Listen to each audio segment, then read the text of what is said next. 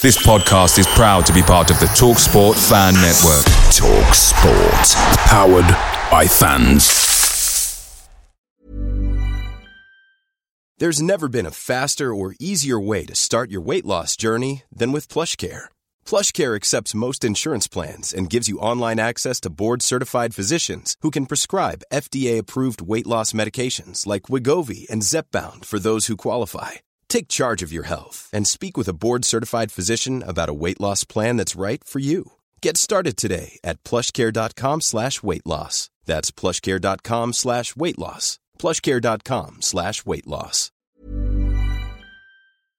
The TalkSport Fan Network is proudly supported by McDelivery, bringing you the food you love.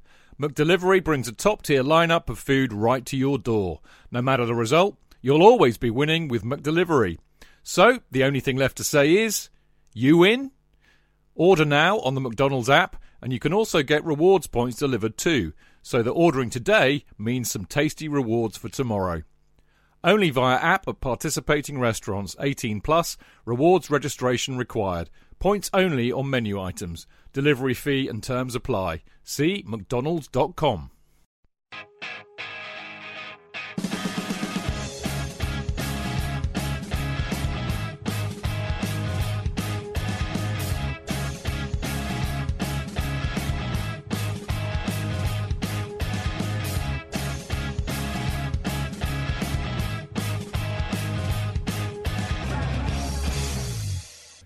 Welcome to the Chelsea Fancast, fueled by Guinness, powered by Celery, the show that is always in favour of a Willie extension.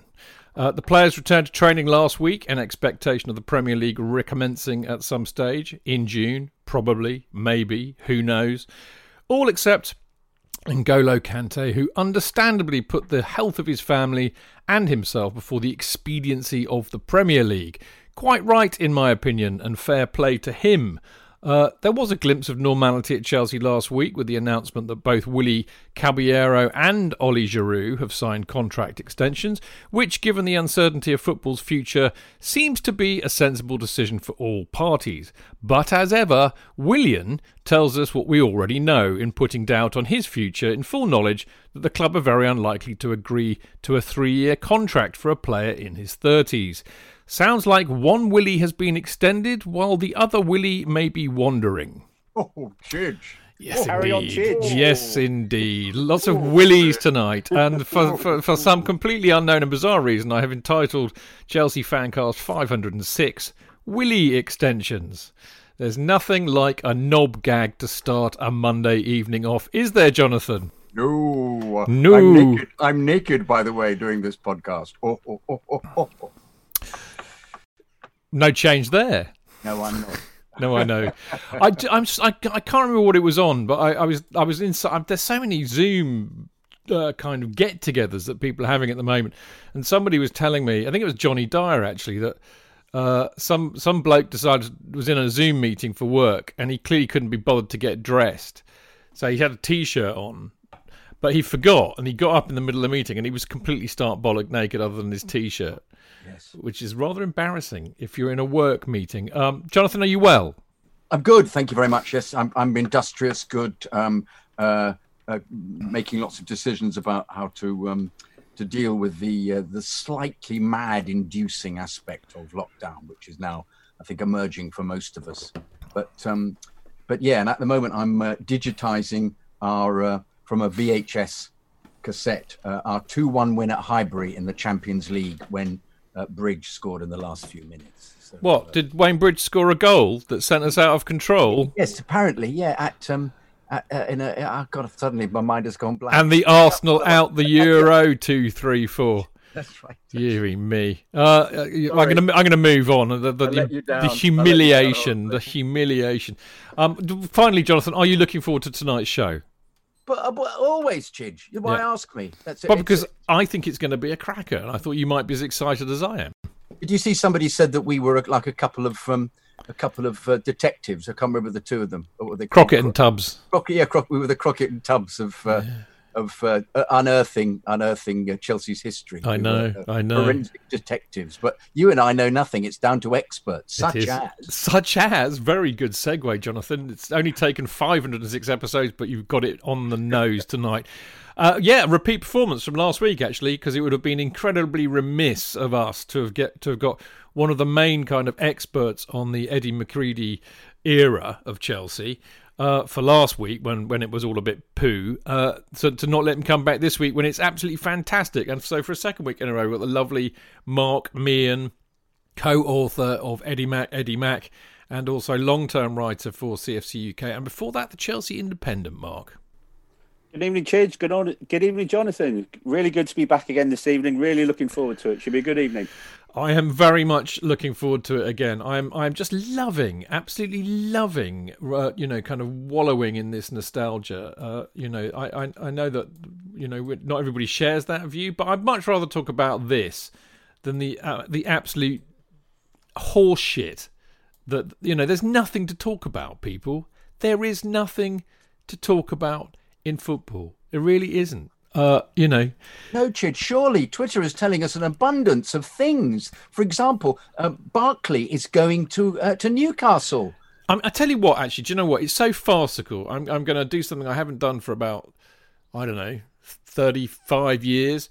On a show coming to you soon on the Chelsea Fans, I'm going to drop an acid tab, and then we can talk about the current state of football. Because you know what? It'll probably make as much sense as what's going on at the moment. There is people out there who also do podcasts like us.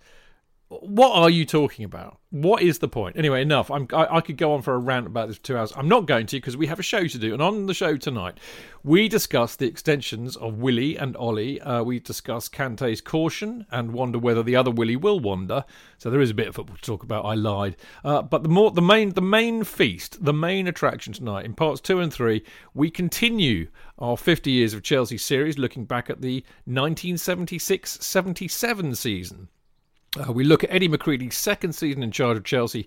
Can Chelsea's young guns shoot their way back to Division 1, as Eddie himself promised?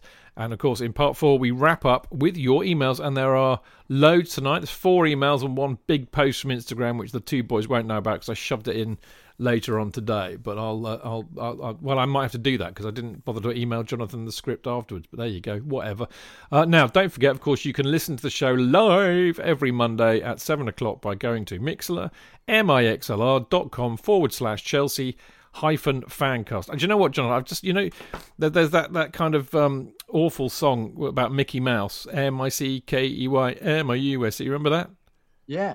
I think we should start doing the Mixlr address in that kind of mixlr.com/Chelsea fancast. I don't know. I'll work on it. It needs some work. Well, I'd like to know how you come up with a tune with it as well. Then I don't know.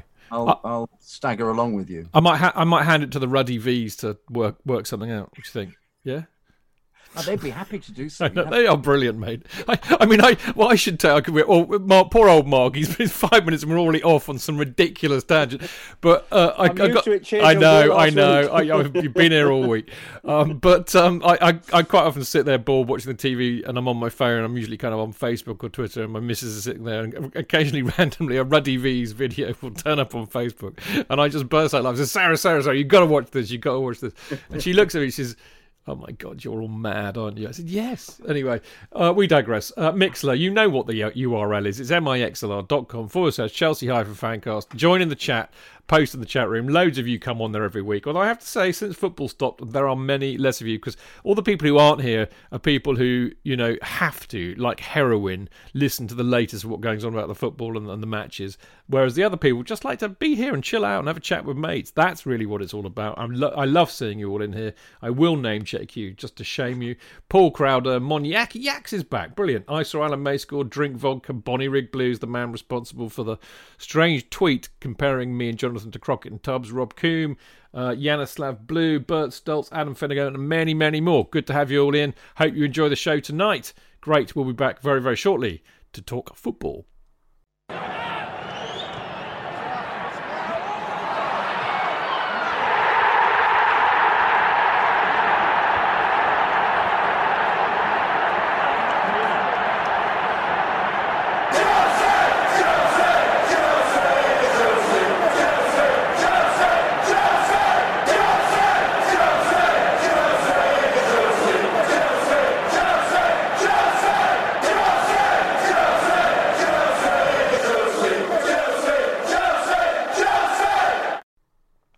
Well, when I say talk football, I mean just moan about the fact there isn't really much football going on. As you all know, let's stop moaning about it because it's getting really tedious and boring. But there has, I mean, Jonathan and I moan, as you know, all the time about the fact there's such a plethora of absolute nonsense being written and spoken about transfers and this rumour, that rumour, the other rumour. Nobody knows what's going to happen. Nobody knows who's going to have any money for transfers. It's all complete nonsense and spurious. But this week, I can't believe it. This week, we have some bona fide news to discuss. Let's first talk about Willy Caballero and Oli Giroud both getting a year's contract extension. I have to say, Jonathan, I think that this makes a lot of sense in the current climate, given that we don't know what's going to be going on. I thought Oli was brilliant towards the end of the season. In fact, I think he made a really big difference to the way we played when Tammy wasn't fit. And I thought Willy, apart from the fact he's got a bit of, I think a bit like Tourette's, we'll call it the Barrettes, as in Peter Beretta. He does like kind of dropping the ball occasionally, but I think he's a good backup. And I think they're both, those are two good extensions. I, for one, am happy. Are you? I think having been weaned on Barota and Karin, Caballero would normally get a run in Chelsea's first team for the fact that these kind of strange aberrations of running out for no apparent reason for the ball and then changing your mind and running back and then realising the ball had now come across the goal and been smashed into the goal as Chelsea's imminent signing Chilwell scored against us in the Leicester City game, if you remember. Yes.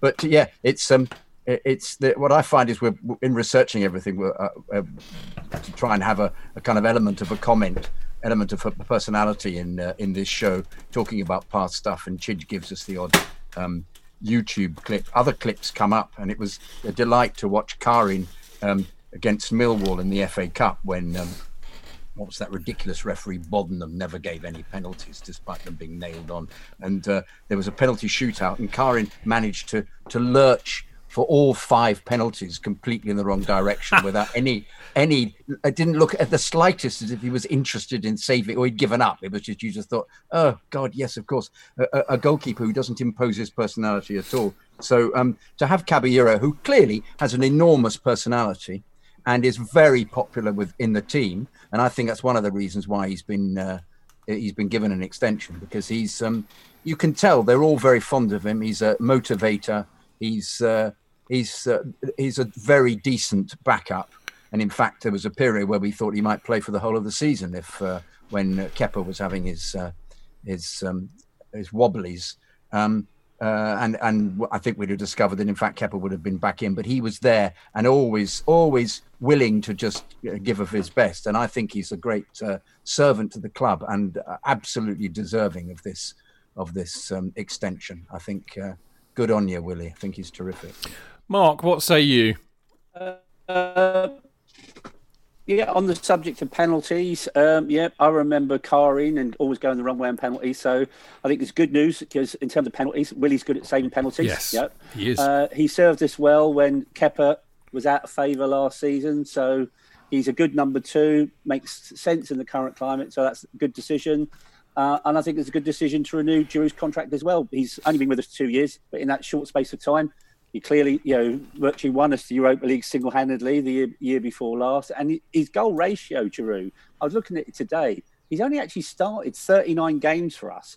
But in the 2 years he's been with us, he's scored 21 goals. Now, I appreciate some of those goals will have come off the subs bench. Jimmy Greaves-esque almost. Yeah, but when some of them are playing against... John Finison-esque, I would say. Playing against Farmers, Mark, when they play against Farmers in the Europa League, wasn't it a Farmers 11? Weren't they some of the goals he scored? Dynamo Farmers 11, or Slavia Farmers 11, Eintracht Farmers. Yeah. Mate, I know we hate Arsenal, but there's no need to be that rude, Jonathan. What about talking of,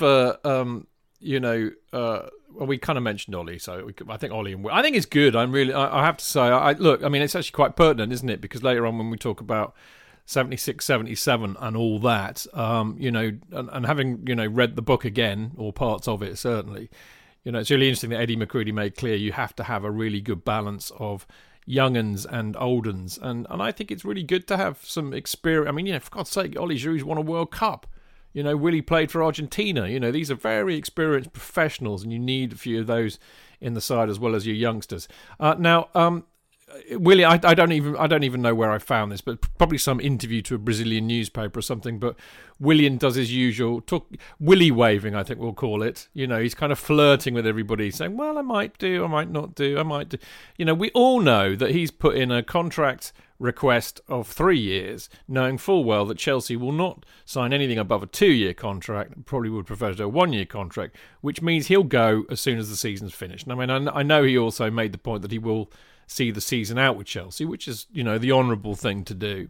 Now, look, over and above the willy or won't he, no pun intended, and should he or shouldn't he, I wrote an article. I need to pump it out again, actually, because I was being a bit remiss about that. But I basically wrote an article this week for Football London on the boys from Brazil, because I was quite curious about the number of players that we've had from Brazil and their ups and downs. And without, go and read it if you want to read it. But the punchline for me was that William will probably go. But I have a suspicion he may be the last Brazilian we'll see at the club for a while. And I think, in spite of the fact that, like most of the Brazilians we've had, there's a bit of disappointment about their career. I kind of think, sometimes you don't realise what you've got until you've lost it. And I think that maybe the passage of time will be kinder on Willian than the jip he seems to get from people far too often, I think, Mark. I mean, where do you stand on Willian?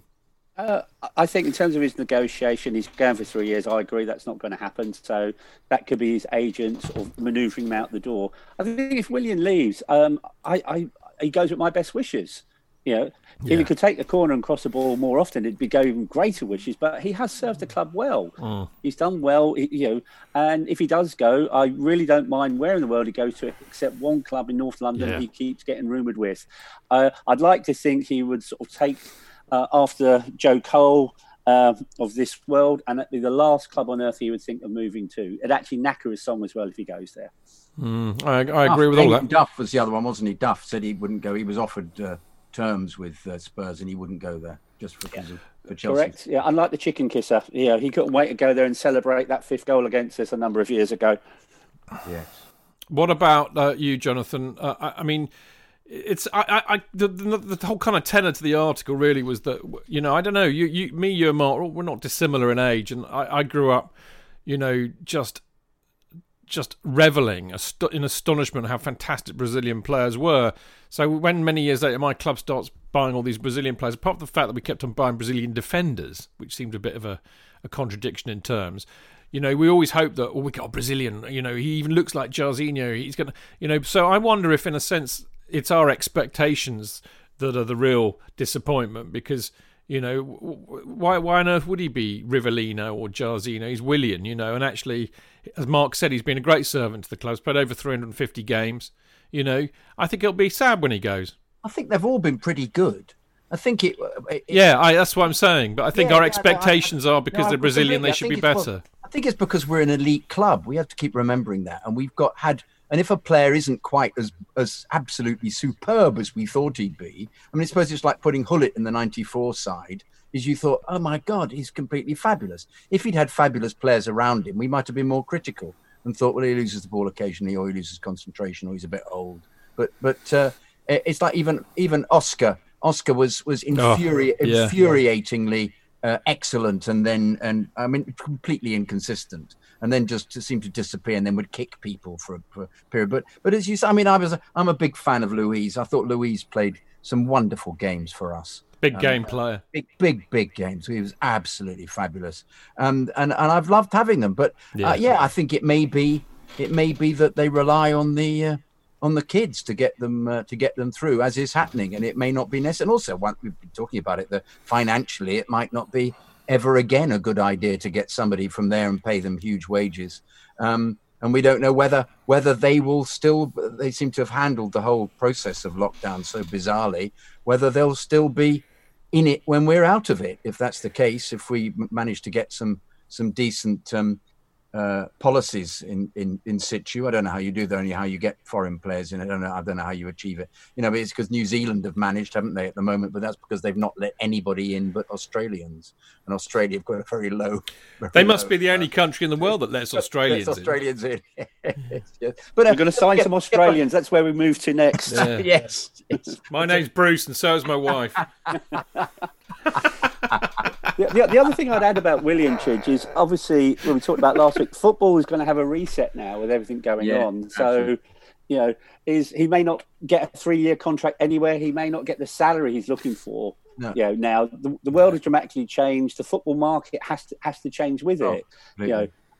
So if he goes, he goes, but he may not go with the package he might be expecting. He probably have to downsize. There may not be a next season, may there be, Mark? In which case he'll be sitting around thinking, where do I go? If I've given up with Chelsea, if they'd said, well, look, have another year's contract, it might have been the perfect thing for him to do. I think it's a really risky thing to want a 3-year contract in this situation. Well, exactly. I mean, this is the thing. I know I do sound like the harbinger of doom all the time, but we had a very interesting chat on our CFC UK WhatsApp group, didn't we, Mark, about the state of affairs? And I've been saying it. We had a board meeting on CST. We had the virtual pub walkers Zoom meeting last Friday, all Chelsea boys, and another one on Saturday that you were in, Jonathan. My view remains the same: that football, when we come back, will be fundamentally changed because there will not be any money around. Even the billionaires clubs will not. Roman hasn't really. Roman's has tried to run Chelsea as a going concern for the last few years. So Willian may find that the best offer he's got is to stay at Chelsea. So maybe that chapter has not quite finished yet. Now, okay, Project Restart. Well, it does look as though it's happening. There was an announcement this week that they can now do close contact training, which seems just nuts. But there you go. But they are back in training. I do think something is going to happen behind closed doors in June because they need the money. We keep saying this every week. I'm not going to repeat myself. But the really interesting thing that came to light this week was our one and only genuine world-class player, Mr. N'Golo Kante himself, like Troy Deeney, said, I'm sorry, but I'm not coming back. I don't feel it's safe. I've got a family member with heart issues, I think, and I don't feel safe to do this. And my initial reaction, JK, was, good on you, mate. I agree. You don't. I know will agree with this, Jonathan, because as you quite often said, you've got health issues, which means you don't want to get this damn virus. So I thought, well, good for you, mate. How do you feel? Absolutely correct. Yeah. And great for him to be considering his family. As I have to say, I thought Troy Deeney as well. Hats off to him. I really like Troy Deeney, mate. I think he's a great personality. I think he's got bollocks. Oh, absolutely. He comes across so well, and he sort of says what he feels, and he's not offensive. He says it in just an assertive way. And he said, "I've got a 5-month-old kid with breathing difficulties." Well, absolutely right. He doesn't. Of course, he can't be in a situation where he possibly catches the virus and his kid dies. Absolutely ridiculous. So, in the same way with Kante. And that is therefore despair to see on Twitter large numbers of Chelsea fans saying, really? Oh, yes. He's a coward. He can't face up to it. What is the matter with him? Well, so we don't care. You're not very good anyway. Look, absolutely bizarre responses from people who are supposedly Chelsea fans, clearly not appreciate. Coward. Why is it?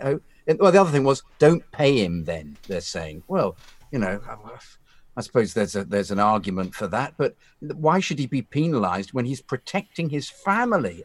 For goodness sake, absolutely. But as I've said before, in fact, Mark Worrell when he mentioned that, I said, well, it undermines Chelsea's situation playing in the Premier League, if that's the case. If there are other players like this, same with Watford, he's their main striker, and he's a very decent player, Deeney, and yet so they're going to be diminished. It diminishes their involvement in the last few games of the Premier League by having to make decisions like that, which to me undermines the authenticity of the. Well, I agree with all of that. Apart from, I don't disagree with the last bit, but I would say, Mark, that you could already argue that the integrity of the league's disappeared anyway. Whatever they do next, unless they come back like it was, before the lockdown. And of course, I suppose you could also say that, well, players get injured and they're unavailable. So, Kante missing because of coronavirus is no different. Troy Deeney missing because of coronavirus is no different. You could say that, couldn't you? Yeah, yes, you could say it. But the other thing I'd add in terms of Kante, it isn't just protecting his immediate family. If I'm right, didn't his brother die a couple of years ago? Yeah. So he's got ill health history in his family as well. So completely understand his position. Yes, you can make a debate about whether we should pay him or not. But it's the whole thing. I gave my views last week about Project Restart. And I'm seeing today they're now aiming for the 26th of June, possibly. And I do think the whole thing is flawed. I said last week, the best time to actually restart is when it's safe for fans to watch it. I think watching it in an empty stadium isn't going to work. And I also think at the same time is, yes, you might lose Kante through injury. Yes, you might lose Troy Deeney through injury. I completely understand, accept that. What if that becomes a domino effect? And it's not one player, it's two players, it's three players, it's five players. Jonathan's right. It completely weakens the whole idea about, actually playing football, because then you find yourself in a situation, if they then force it to happen and the games get played, does someone get relegated? Does someone miss out on a European place as a result of this?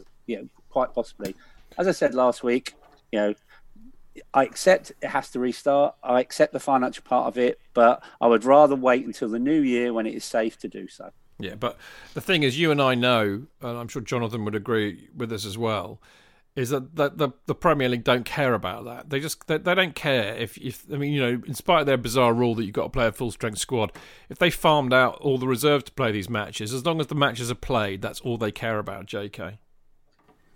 Well, we've talked about it. They constantly refer to shareholders, and they and also I actually think they're thinking that this is also a possible. But looking at the viewing figures for the Bundesliga, they'll make a profit. They'll make money out of this. They can see this being an enormous money spinner. I think the problem we're going to have with this is where they decide to play it, as to whether fans attempt to congregate around their teams. I think this is something that they've really got to be dealing with. And you don't want the police having to go out to separate fans. If fans decide, particularly with what's going on at the moment with Cummings deciding that, it's a completely different interpretation of the lockdown, some people are mad enough to go out and even look for a scrap, or even just look to support their teams by going near the stadia. I think this is unearthing an enormous can of worms, because I don't think they do this in Germany. One of the reasons it works, I think they're slightly more disciplined than we are. They're much better at obeying orders in Germany, aren't they? I was about to say, I was saying that exactly the same thing, but in a rather more subtle way. You know me, JK. Subtlety is my middle name. Yes. Call a spade a spade. Yes. Call a spade a spade. Yeah. So, yeah. Sorry, go on. Mark was going to say something, I think. Yeah, sorry, Mark, get in there, yeah.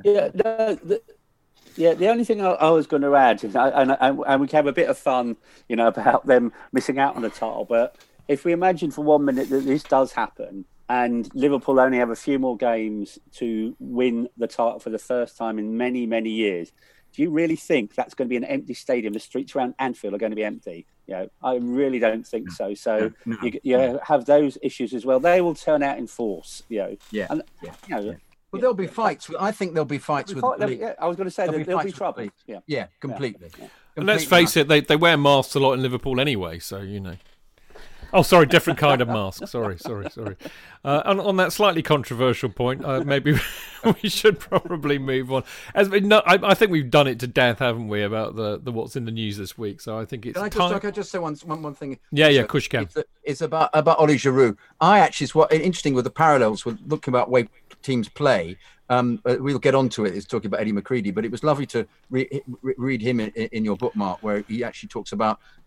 He changed things around to have two strikers, and he brought Tommy Langley in. And in the same way, I actually felt that Giroud was actually a formation of a team with Gilmour. I think we've talked about this before, that really looked absolutely the best that they've played all season. I know it wasn't as exhilarating as early on with all the one-touch football and Tammy being on fire, but I felt that the pattern that he had, that Lampard had created for the last few games, looked with Giroud as a focal point, really began to work for me.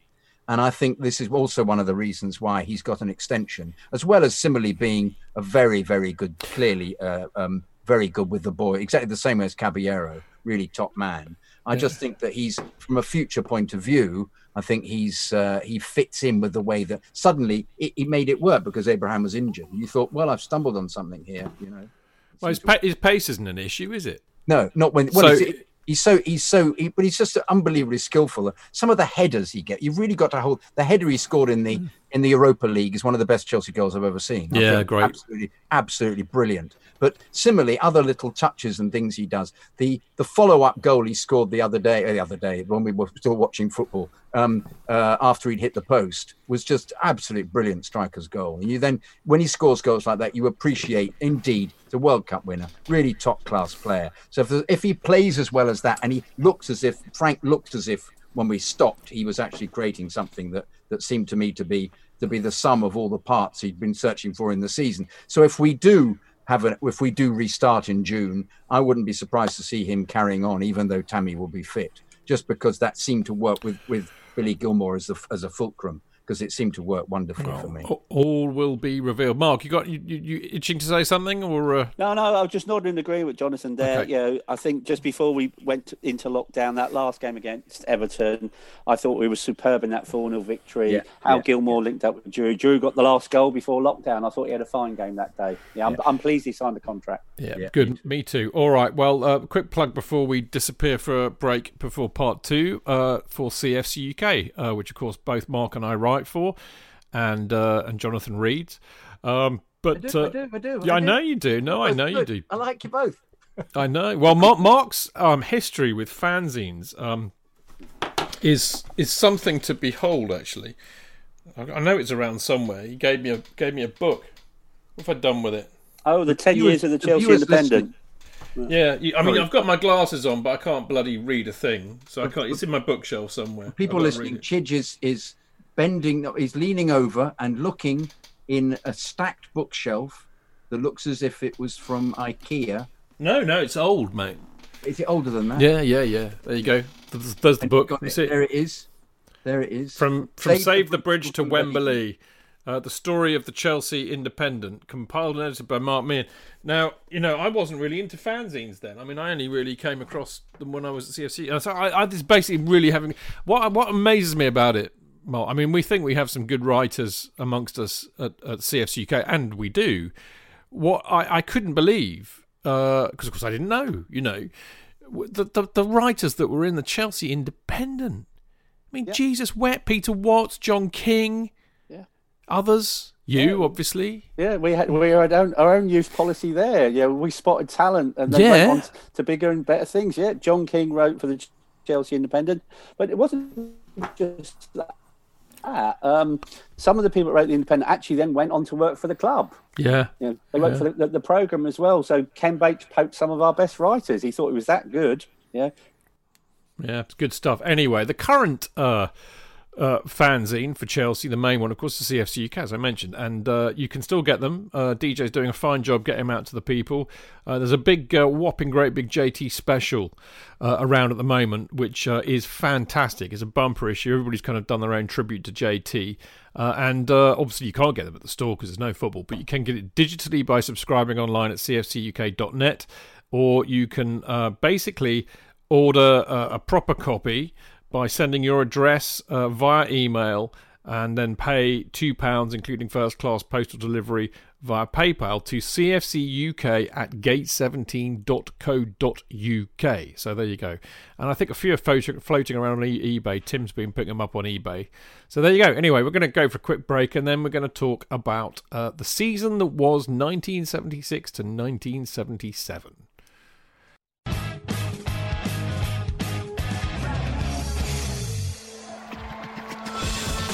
Real fans, real opinions. I'm Jason Cundy, and you're listening to Chidge and the boys on the Chelsea Football Fancast. Total nutters and proper Chelsea. Footballfancast.com.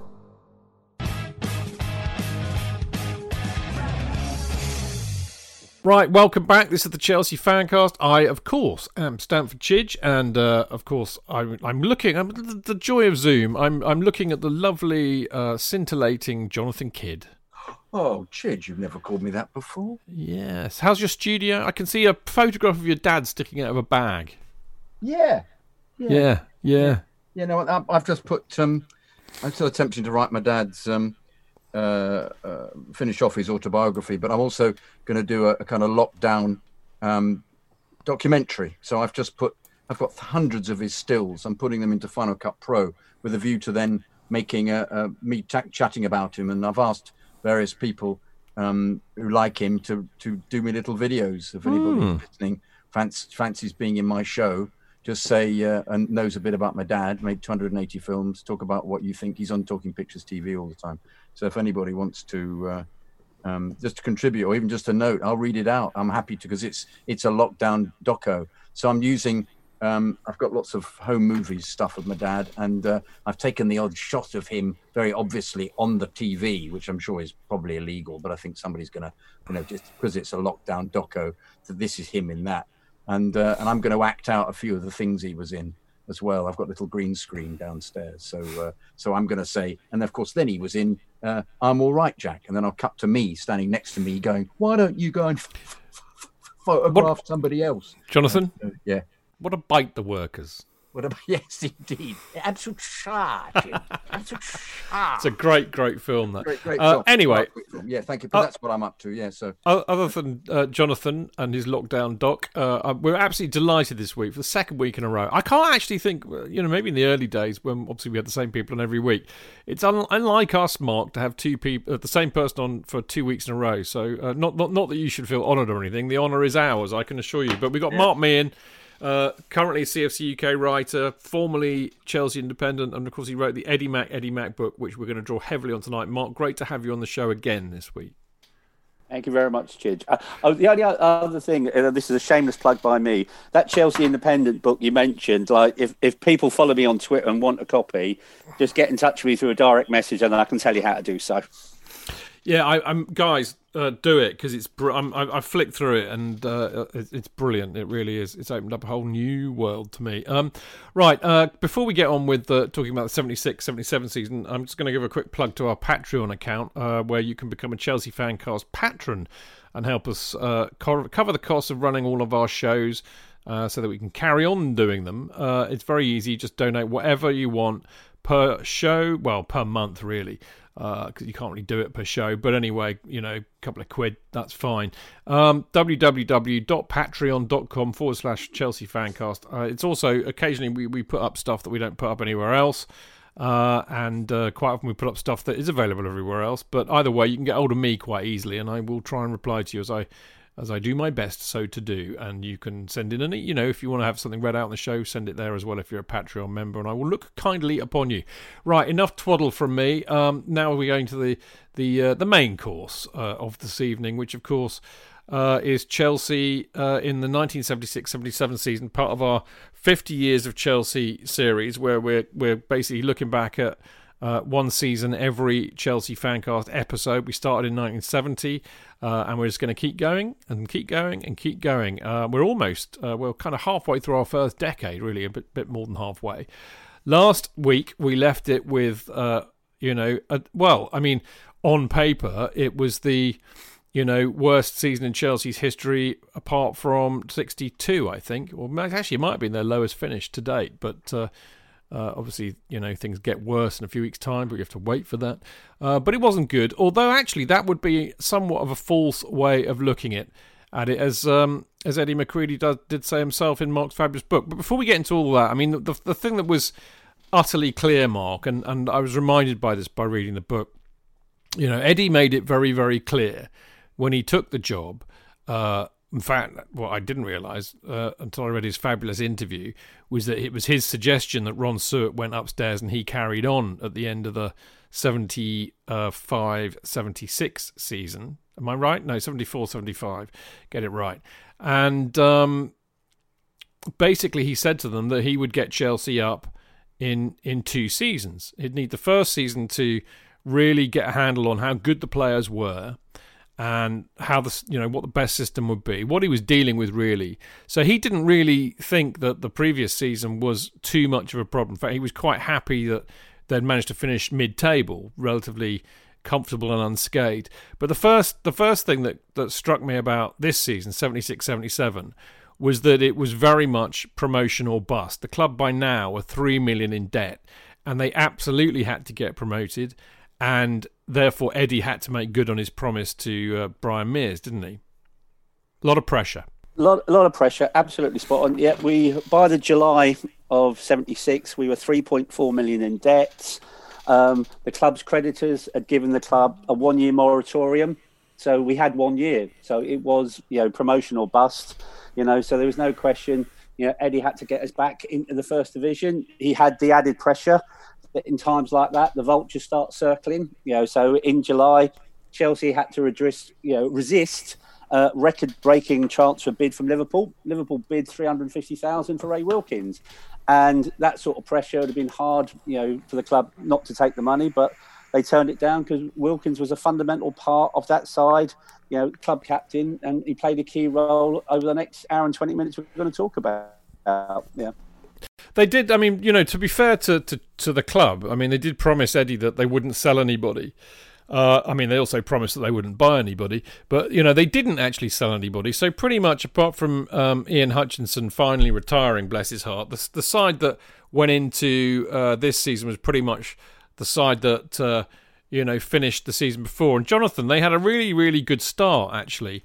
Basically they only lost one game in a couple of games in their first month or two. Kicked off with Orient. Now this made me chuckle, Jonathan. The Orient match. We played them down there away at Orient, and we won 1-0.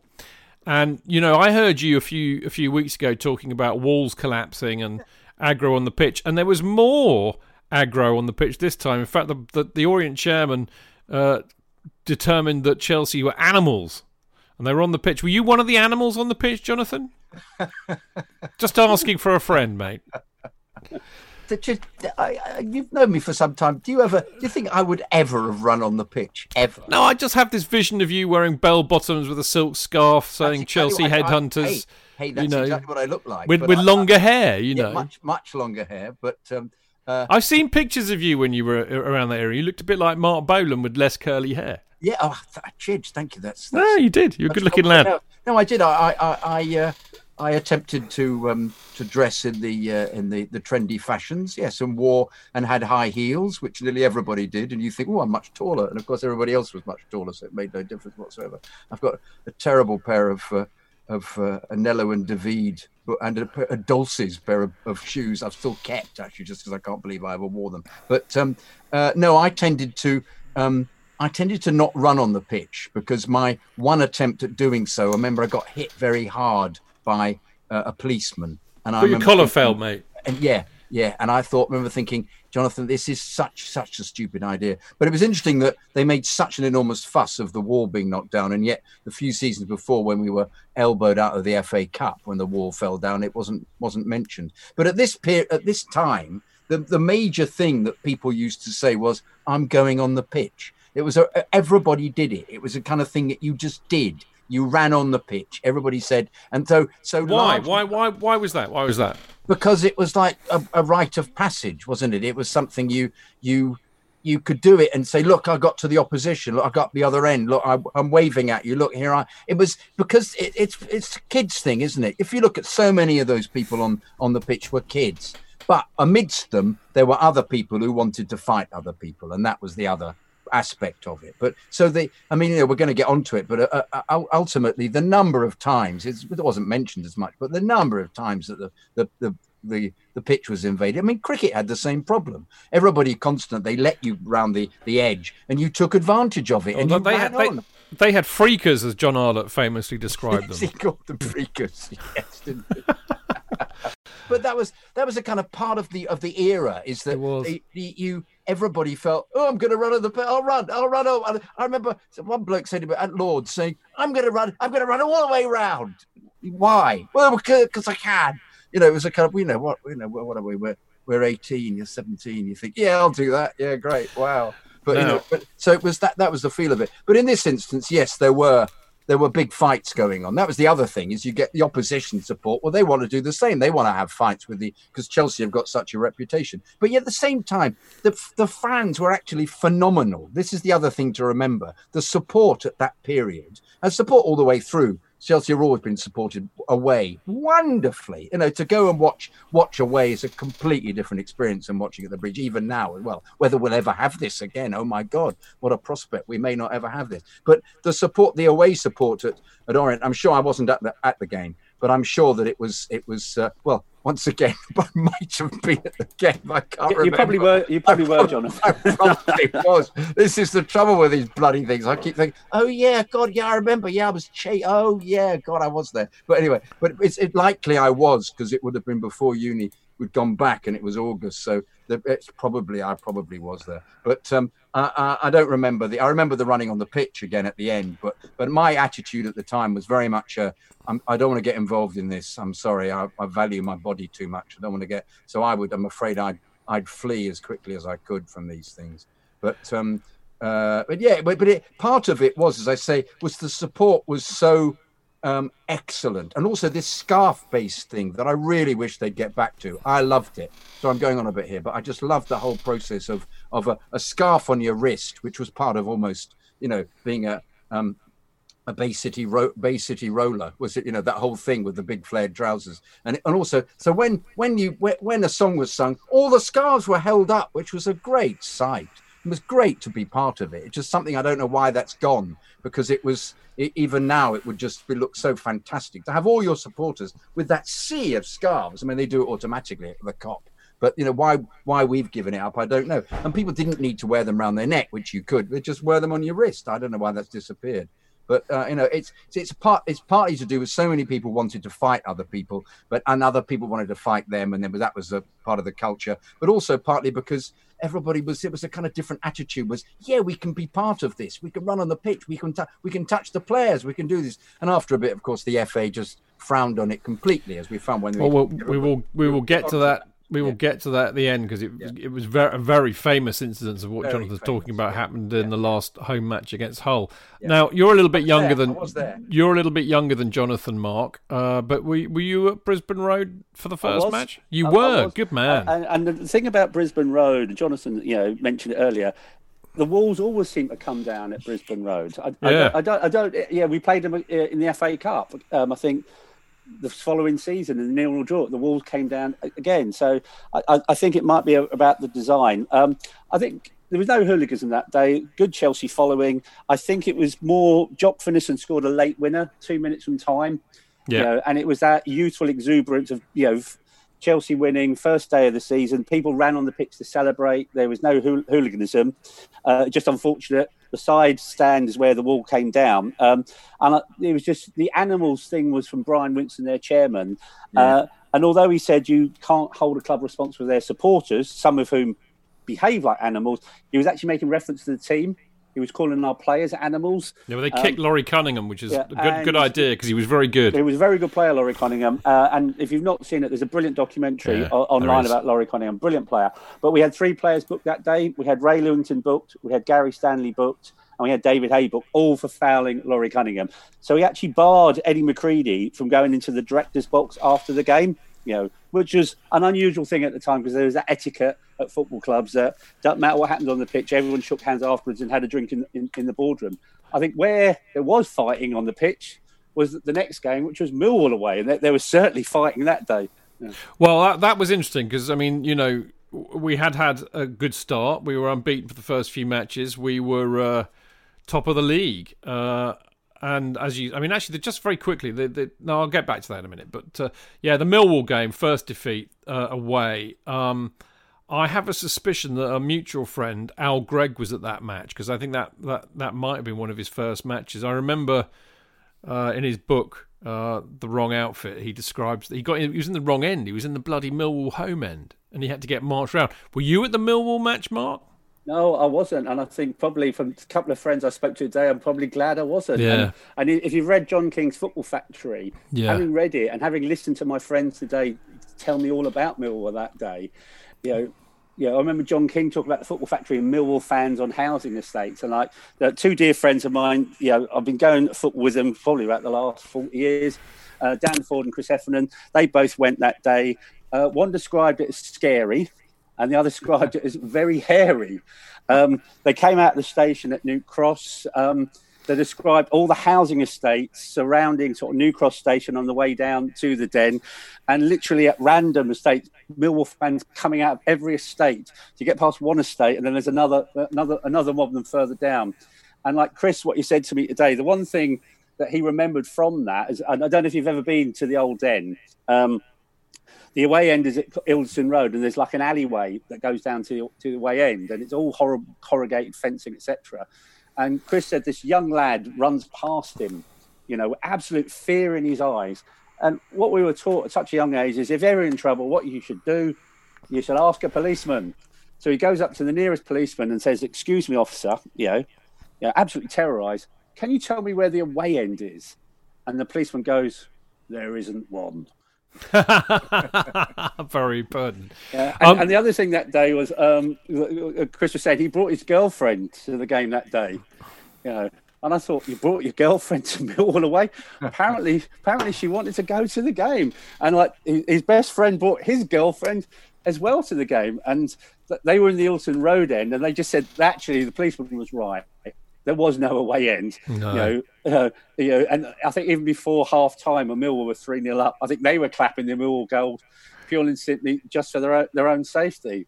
And I think on that day, the suicide squad of Chelsea fans, bless them, they went in the home end. So the Coldblow Lane end was the home end at Millwall. I've heard Martin and Danny, Danny Harkins talking about this. Yeah. Incredible. And my mate down the stand, I said, "What happened after the game then?" Well, you just took your head down, and they quite understandably left before the end of the game, and they just saw a bus when it came out. Didn't know where the bus was going, just jumped on the bus, get out of Dodge. And I think they were delighted it pulled up at New Cross Gate Station. They jumped on the train, they got far enough away, and they adjourned to the nearest pub. Yes, really indeed. Scary, hairy experience. As you said, when you're walking down to the ground and all you can see is graffiti saying, "Chelsea fans will die." Yeah, and they meant it actually as well. That's the thing. Yes.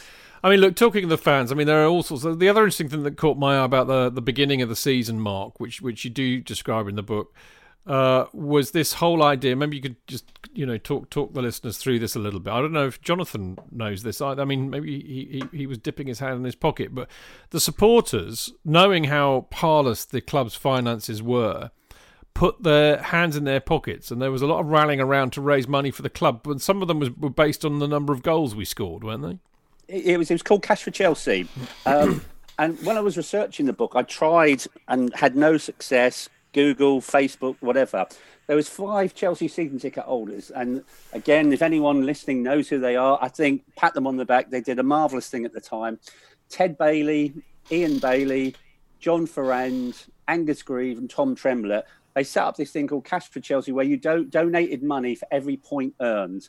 And they set out at the start of the season to raise £100,000. But what they also had after every home game, like the boxing style bins where you put money in as appreciation, they were called nobbins. Yeah. See, there you go. There's another knob joke for your chids tonight. Lovely. Love a knob gag, you know me. Yeah. So after each game, fans could throw their loose change in as well. And this is a true story. So I was trying to research the book, trying to track these guys down. And the guys I mentioned earlier, the pub we drink in, people that know me, is the Clarence and North End Road. Old school drinker, it probably looks like a pub from the Sweeney and probably hasn't been decorated since it was filmed in there, if it ever was. And I was telling sort of guys I drink with about the book. And I talked about this. And I said, there was this other person, and she appeared in the Southampton programme, and her name was Julie Stone. And she appeared on the back page of the Southampton programme as she'd done a sponsored walk from Birmingham to Worcester and had raised £63 for Cash for Chelsea. And one of those strange twists of fate, whatever, guy I know called Gary Gray was in the pub that evening and said, that person you were looking for, she's in the beer garden. And I just thought it was a wind-up, but actually she was in the beer garden. And if you have bought the Eddie Mac book, you'll find that she's done a chapter in there all about Cash for Chelsea. There's about 10 pages in there. And, she talks about Cash for Chelsea, the wonderful thing they did.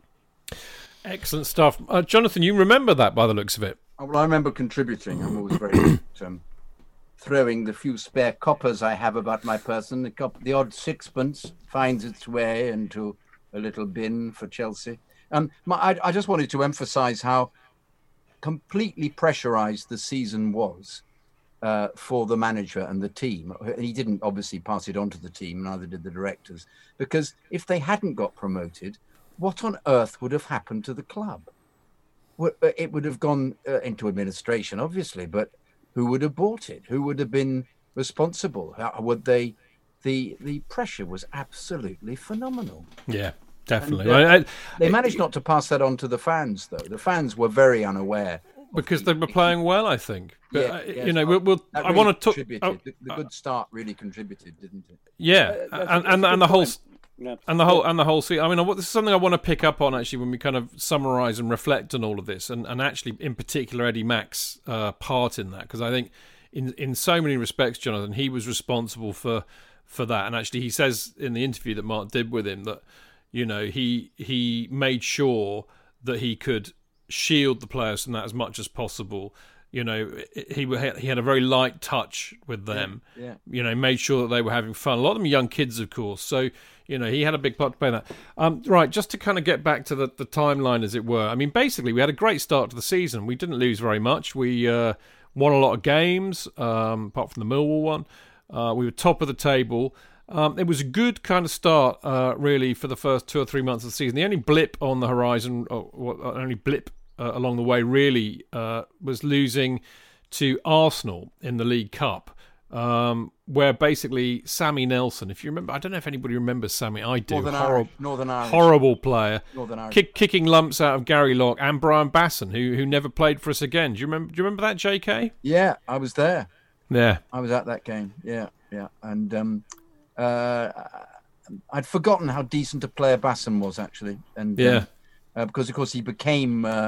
didn't he become the players' representative for the players' union? And he's sort of slightly more remembered for that. But he was a winger. I always got I thought he was a midfield player, but of course he was a winger. In the same way that Kenny Swain, who ended up playing fullback for Villa when they won the Champions League, was a very decent goal scorer. I was a big fan of Kenny Swain's. I thought he was a terrific player. And I just apologise briefly. I said last week that Wilkins wasn't my favourite. I think what I meant about that was that he never got stuck in, Butch. He never, because he was always, he had other people. It wasn't his job, mate. No, it wasn't. I know. But I'm such a I'm not a purist. You can just see all the patterns I like. I like Mickey Thomas. I like Johnny Bumstead. I like players who are really play midfield with a kind of grit with them. And he wasn't. He was a class act, and his ability to play absolutely. I tell you, also the other player he reminded me of, except without the grit, was Dennis Wise. Was brilliant at finding people with passes. One of Dennis Wise's great strengths, as well as being very tenacious and slightly filthy, was his ability to spot players and deliver passes absolutely on, within a slide rule onto their feet. And Wilkins was absolutely the same and integral to the way that I never knew that Liverpool had made this offer for him. Mark, never knew that. QPR did as well, Jonathan, because QPR, we talked about last week, they nearly won the league and they were in the UEFA Cup the following season. So they tried to buy Ray Wilkins as well. They were the two offers Chelsea turned down. Yeah. Well, that was this really is something. Faith. That was really a positive thing for the board. It's quite interesting, that, isn't it? Yeah. This is something I wanted to talk about. Actually, it's a good time to bring it in because. I wanted to, when I kind of went off on a different tangent, but Chelsea's starting 11, which and the thing that interests me most about this season, it was very consistent on the whole, team selection. Benetti in goal, Gary Locke the fullback, and Graham Wilkins fullbacks. Steve Wicks, David Hay, Mickey Droy came in as well, obviously. Gary Stanley, Ian Britton, Ray Wilkins, Steve Finniston, Ray Lewington, Kenny Swain. And what really intrigued me was the fact that Eddie Mack, I mean, to pick up on your point, JK, he wanted to build the team around Ray Wilkins, but he wanted Ray Wilkins to play further forward and to support or basically to exploit the holes that two strikers would make, because they would make these runs. But he was worried about the fact that Ray liked to also get back and defend and tackle, and this is where Ray Lewington came in, because he wanted a tank. But he was also concerned about, that's what he called him. He called him the tank, and Ray Lewington could tackle, but he also needed the width. So he basically had Gary Stanley and Ian Britton playing as kind of wide midfield players, getting up and down. So basically, what he, and he even admits this in the interview, he basically invented 4 Diamond 2. Yeah, a holding midfield player, a very advanced midfield player, Ray Wilkins, kind of buzzing around the strikers, and 2 what we would call wing backs. I suppose. Basically found it very difficult to pick them up, and they did. They were used to. And it worked like a treat, didn't it, Mark? I mean, we were we were getting a lot of plaudits, weren't we? It was the style of football. The season. Jonathan's made reference to wing backs. You also had Graham Wilkins and Gary Locke bombing down the wings as well. It wasn't uncommon to see Gary Locke further up the pitch than Ian Britton. Yeah. And I think that was another key part of that season, is like Ray played every game, but Gary Locke played every game as well, and he played a key part in that season. But again, there was a sign. You talked about the Arsenal game. We went into that game on a good run and confident. Arsenal had 2 defeats before that cup game. I think they'd had a hammering at Filbert Street by Leicester City 4-1, and Eddie McCreadie had basically said before the game, between 1960 and 1970, we won 8 out of 10 games at Highbury. And I should know, he said, I played in them. So he actually went out to Highbury to attack. And I was there that night. It was just horrible. Like that tackle by Sammy Nelson on Brian Basson was a dreadful tackle. Never got booked for it. And then later you made reference to it. He then fouled Gary Locke with 10 minutes to go, and Gary Locke had to go off. So we played most part of the last 10 minutes with 10 men. And it was a niggly game that night. So despite Ray Wilkins having the flair and pushing forward, that was a scrappy London derby. There was pushing, there was shoving, there was flying tackles, lots of off-the-ball incidents, lots of booking. It was a proper London cup tie. And I think we were unlucky to lose to Arsenal that night. I think we played really well. Interesting stuff. We picked ourselves up again, and a big test, of course, was the away match up at Trent Bridge, against Nottingham Forest, Clough's Nottingham Forest. I'm always intrigued by our matches with Forest around this era, because, of course, a couple of years later, Forest go on and win the league and then the European Cup, and we all know about Brian Clough and that team. The thing that intrigues me about this, I don't know, put your hands up if either of you were there. At the Forest game. Yeah. Okay, neither of you were there. At the City Ground, sorry. The City Ground. I meant Neil the City. Smith has told me all about that day. Well, okay, this is what I wanted to ask. Just raise your hand as to who wants to answer it. Now, it was 1-1. Brian Clough was very impressed, said Chelsea were a superb team. But actually, there was a lot of supporters got on the pitch. Now, I've always been told, certainly by Psycho Phil amongst a few other friends, probably Smithy is one of them, that this is the occasion where there was quite a big off with the Forest and the Chelsea fans, and a lot of Forest fans ended up in the River Trent. Is this the match, Mark, or have I got this mixed up with another one? That's what I'd heard, because it was a tradition, that Forest used to say they'd throw you in the Trent. And on this particular day, the home end at Forest that day was not infiltrated by Chelsea fans, it was all Chelsea fans. So Forest had to relocate their home end to another part of the ground because it was just full of Chelsea. Well, it was organised, I don't know. That's what Neil Smith told me. And also after the game, instead of Chelsea fans being thrown in the Trent, I think a few Forest fans end up there. Brilliant. I had a feeling it was that one. Now, the next big test was against Wolves. We basically duked it out with Wolves, who had also got relegated quite recently, I think, and we're a decent side. John Richards always seemed to score against us, but we play Wolves at the Bridge, I think it was in December, early December. And already this is kind of, top versus second match, big match, no pun intended, because it was on the big match. It finishes 3-3. We come back from behind, actually. We were 3-1 behind at one stage. Of course, John Richards scored. I think he scored 2, and Bobby Gould. But that's not the thing that drew my attention. I suspect, given that you were probably in the East Stand, Jonathan, were you aware of the presence of Dr. Henry Kissinger and his Secret Service men? Yes, indeed. I thought you might have been. Indeed, we all were. A lot of pointing went on. Isn't that Henry Kissinger down there? Wait, isn't that? Yeah, But I think it was the fact he was surrounded by a rather large number of bodyguards that made it pretty obvious. He kept standing up. incidents taking any incident. I'm not sure they knew what an incident was. But what happened when someone shouted "shoot"? Yeah. Brilliant. Yeah, that would have been a goodie. But it was because I was in the East Stand Upper, but I was actually almost on the halfway line, so they were all down. You could see them below. He was practically in the front row, wasn't he? All the pictures that were taken of him up there. But he must have thought he'd have come away from there being a football fan after 3-3. But he probably was anyway, because he was German, wasn't he? So he'd probably been watching football for most of his youth. So. Yeah. I was just wondering if he was there in case a big ruck happened and he was there to kind of discuss a peace negotiation or something. Any kind of peace. They could have used him after the game. There was trouble at Notting Hill Gate Station after that game. Really? Sure that's the way Henry went home. Yeah.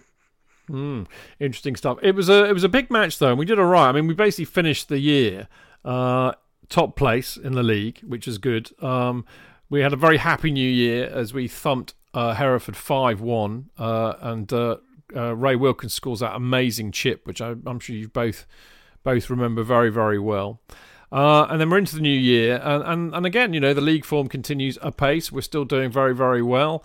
The only blip in the new year, really, because of course this is the thing that staggers me actually, and it's really interesting to, reacquaint oneself with these old seasons, and not least, checking out the attendances and all of that kind of thing, and you suddenly realise just how big and important the FA Cup was still in the 70s, unlike it is now, where people tend to long it off.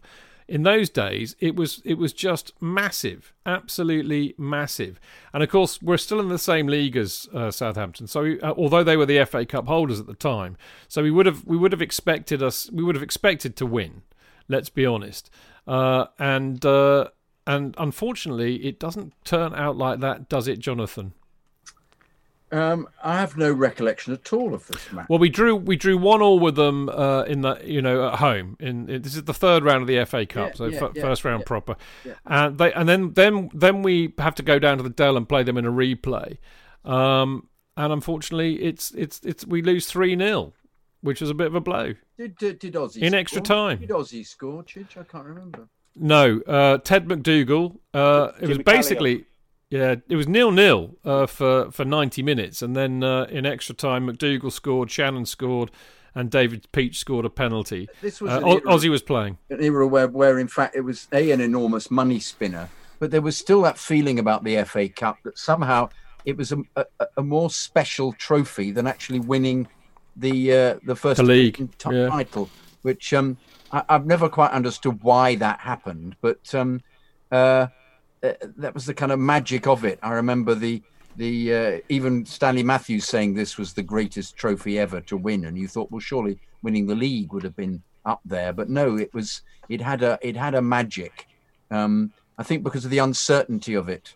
I don't know, just it was in the psyche at the time. Yes, so it was a big blow, but I've expunged that one completely. That's gone. Sadly, I remember it well, Chidge. Yeah. Several things I remember about it. First, it was a 42,000 crowd there that night. Absolutely huge crowd. Yeah, when you think an FA Cup. Was that because of Ozzy? Because of Ozzy, do you think? I think it was a momentum as well, because we'd got a draw at Southampton, so that was a good result. We'd brought them back to the bridge, and I think Chelsea fans always have loved the FA Cup. And the Osgood factor, the fact we had a home replay, we were playing. More than 42,000 there. Like, I went go back there at the Southampton that night, the Fulham game, throughout the evening. And the other thing I remember about it, there was a gentleman called Ronald Markham, Romark the magician, and he predicted in the third round what had happened to Chelsea is what happened to Crystal Palace the previous season. And he put a curse on Crystal Palace after they got to the last stage, and he put a curse on Chelsea. And he said Southampton would knock Chelsea out of the FA Cup and Chelsea would fail to get promotion. So he got one right. He didn't get the other one right, quite fortunately. And again, if you Google Ronald Markham, you'll find it. If you could see into the future, he wouldn't have crashed that car of his into the back of a police van and get arrested. That's another. He was a psychic. That's what I remember. Jim McCallion called it right. He said before the game that Southampton would win in extra time. because we were a young side. They were a lot more experienced, and he was proved right. We just ran out of steam. But over the 90 minutes, we were much better than Southampton at the Bridge that night. We were really unlucky. It was really disappointing to get knocked out. Yeah, I bet it was. I mean, the other interesting things that occurred to me around this time was that just three things that I'll hit you with. One was they increased the tickets from 50p up to £1, which made me hoot with laughter. Only £1, Chelsea tickets. The other thing, of course, £1 in that era, Chidge, you could. Well, it's a double in increase, isn't it? Yeah, but for £1, you could give a slap-up meal in Soho. You could spend the night with the lot of money in those days. Or of your choice, you could then go to the Ritz and dance the night away and come back tea in a handsome cab for £1. Bloody hell, Chidge, £1. So there's a lot of money in those days. So they hiked the prices up, which basically I would imagine would have been seen as capitalising on the fact that we were getting very good attendances by now. They were way back up again. But the other thing is watching a lot of these old clips on YouTube today, as I was, the pitch, unbelievable. I mean, it was shocking. For everybody. It was shocking for everybody, Chidge. The ball, but ours seemed particularly bad. Constantly being, pressing forward, and it gets stuck, and it would give an opportunity for some hairy-ass defender to leap in because the ball had got stuck, and you'd see people leaping out of the way or trying to give as much back as they were about to receive from the defender. I mean, it's no surprise that people there were huge thwacking injuries all the time, or tackles, because the ball was always being stuck in that kind of in winter when it was raining a lot. Nowadays it would never have been tolerated, and the pitch would have been called off by the referee. But I just wanted to make a point about the huge numbers of people attending the games. Yet I remember watching and thinking it's a complete from my eyrie up at the up in the top of the East Stand was how it looked sold out, and then you discover only 43,000 had been. And there was a theory at the time that there were huge turnstile cons going on, and that people were pocketing the money. That was a constant amongst the supporters, and say, bloody hell, surely tonight it's 52,000. Surely there isn't a single gap anyway. It came back with, and a guy would make the announcement at the end. 40,000. You go, what? No, but it's impossible. It's full. It's completely full. And the Chelsea stadium counter later moved to Arsenal. But the trouble was, I think it backfired. They had a guy called Martin Spencer, who Brian Mears had brought in from Stoy Hayward to help with the club's sort of debt. And Martin Spencer announced that price increase in the Orient programme. And it wasn't just ground admission. Juveniles went up. Every West Stand, East Stand, because Chelsea had an unusual pricing system then, whereby if you sit in the East Stand now, you've got upper, lower, and middle. It's one price for each stand. Then you had centre, front wings, rear centre, rear wings. It was like going to the theatre. You had different prices. And did they wear binoculars, Mark? Oh, I don't know. Probably some did with our support back then. Oh, yeah, we did attract some beautiful people. But the gates after suffered. And I don't know whether that was a combination of the price increase, and also we talked about the pitch, because the pitch problems, they went back before Christmas. And what George Anstis, I think the groundsman at the time, said was in November, there was a lot of games we played, and we used the pitch for Ian Hutchinson's testimonial. And in those days, when FA Cup went to third replays, Brighton and Crystal Palace played a rather muddy, wet replay in November, that by the time we played that Wolves game we talked about earlier, the pitch was just covered in sand, and it never recovered from that point in. The Southampton game, it rained. It was just muddy. But the Orient game was the worst of the lot. I've never seen a game like that Orient game until we played Norwich City in the 80s. That Orient game should never have been played. Eddie McCready wanted the game called off. He just said it was a farce. The referee refused to call the game off. The referee said at the time, the conditions deteriorated after the start. And if I'd called it off, I would have been laughed at. Oh, Dominic Cummings of referees. It was perfectly good when the match began. No, it wasn't. The ball just got stuck in the mud. It didn't move that day. If you look back on your programmes, you see the two teams coming off at the end of the game. It's just mud everywhere. And there's a brilliant picture in the archives of George Anstis and Eddie McCready, and they are just surrounded by muds. It's just ridiculous. And there was a fan, and I mentioned him because we talked about Chelsea Independent. He used to write regularly in the letters page Chelsea, but called Kevin Ryan. And Kevin wrote into the club programme, and he just basically said, "This is a farce." These are excuses of pitches that you're expecting the team to play on, and we were a good football side. We were a passing side. And the ball just got bogged down in the mud. And good old Kevin back then in 1977 suggested, midwinter breaks and teams playing on artificial grass pitches. He had a lot of foresight. Did Kevin, bless him. The other thing I forgot to mention when we were talking about the Wolves game, very tardy of me, it was the advert for the Damn's New Rose single in the Wolves programme. The first ever punk single. Chelsea were ahead of the game, having punks in their programmes. And punks in the stands as well. Punks in the stands. Indeed. Kings Road and all that. Yeah. This is where it was all hanging out. We're going to go to a break. A couple of things before we do. The lovely I Saw Alan May Score. By the way, mate, I should tell you that I showed the CFC UK WhatsApp group the wonderful T-shirt that you gave me with your Da Saw Alan May Score.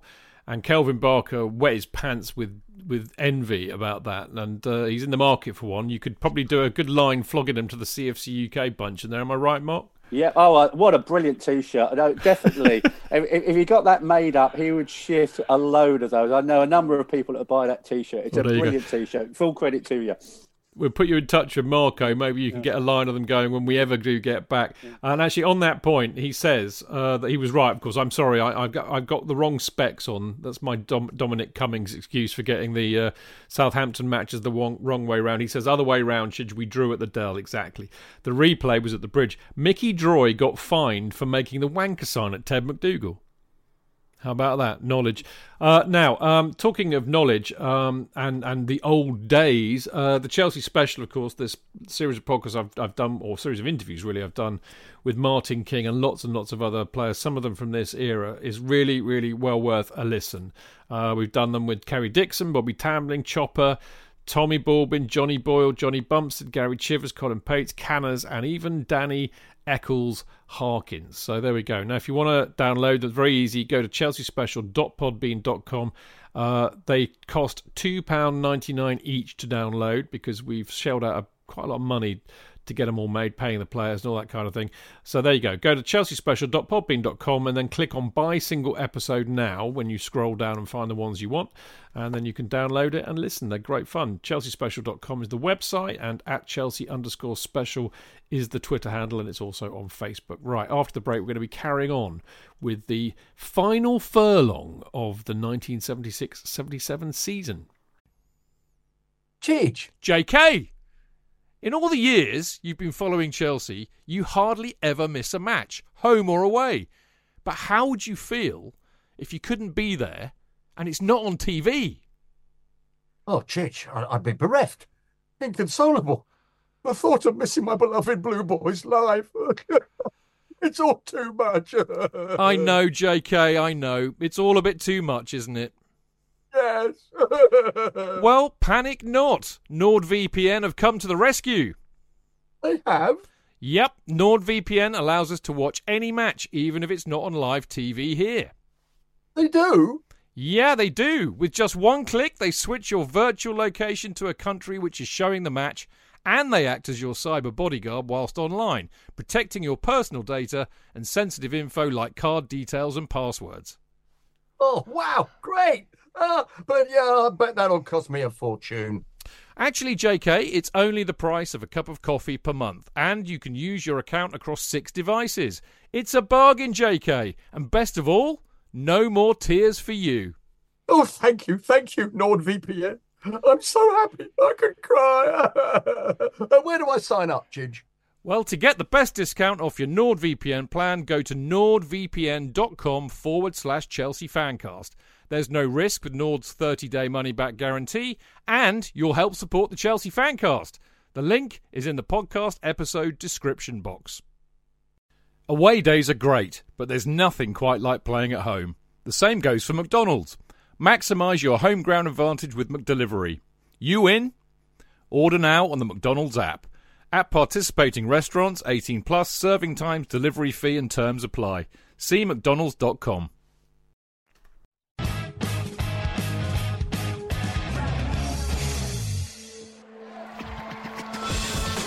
Real fans, real opinions. I'm Jason Cundy, and you're listening to the Chelsea Football Fancast. Proper Chelsea. Footballfancast.com.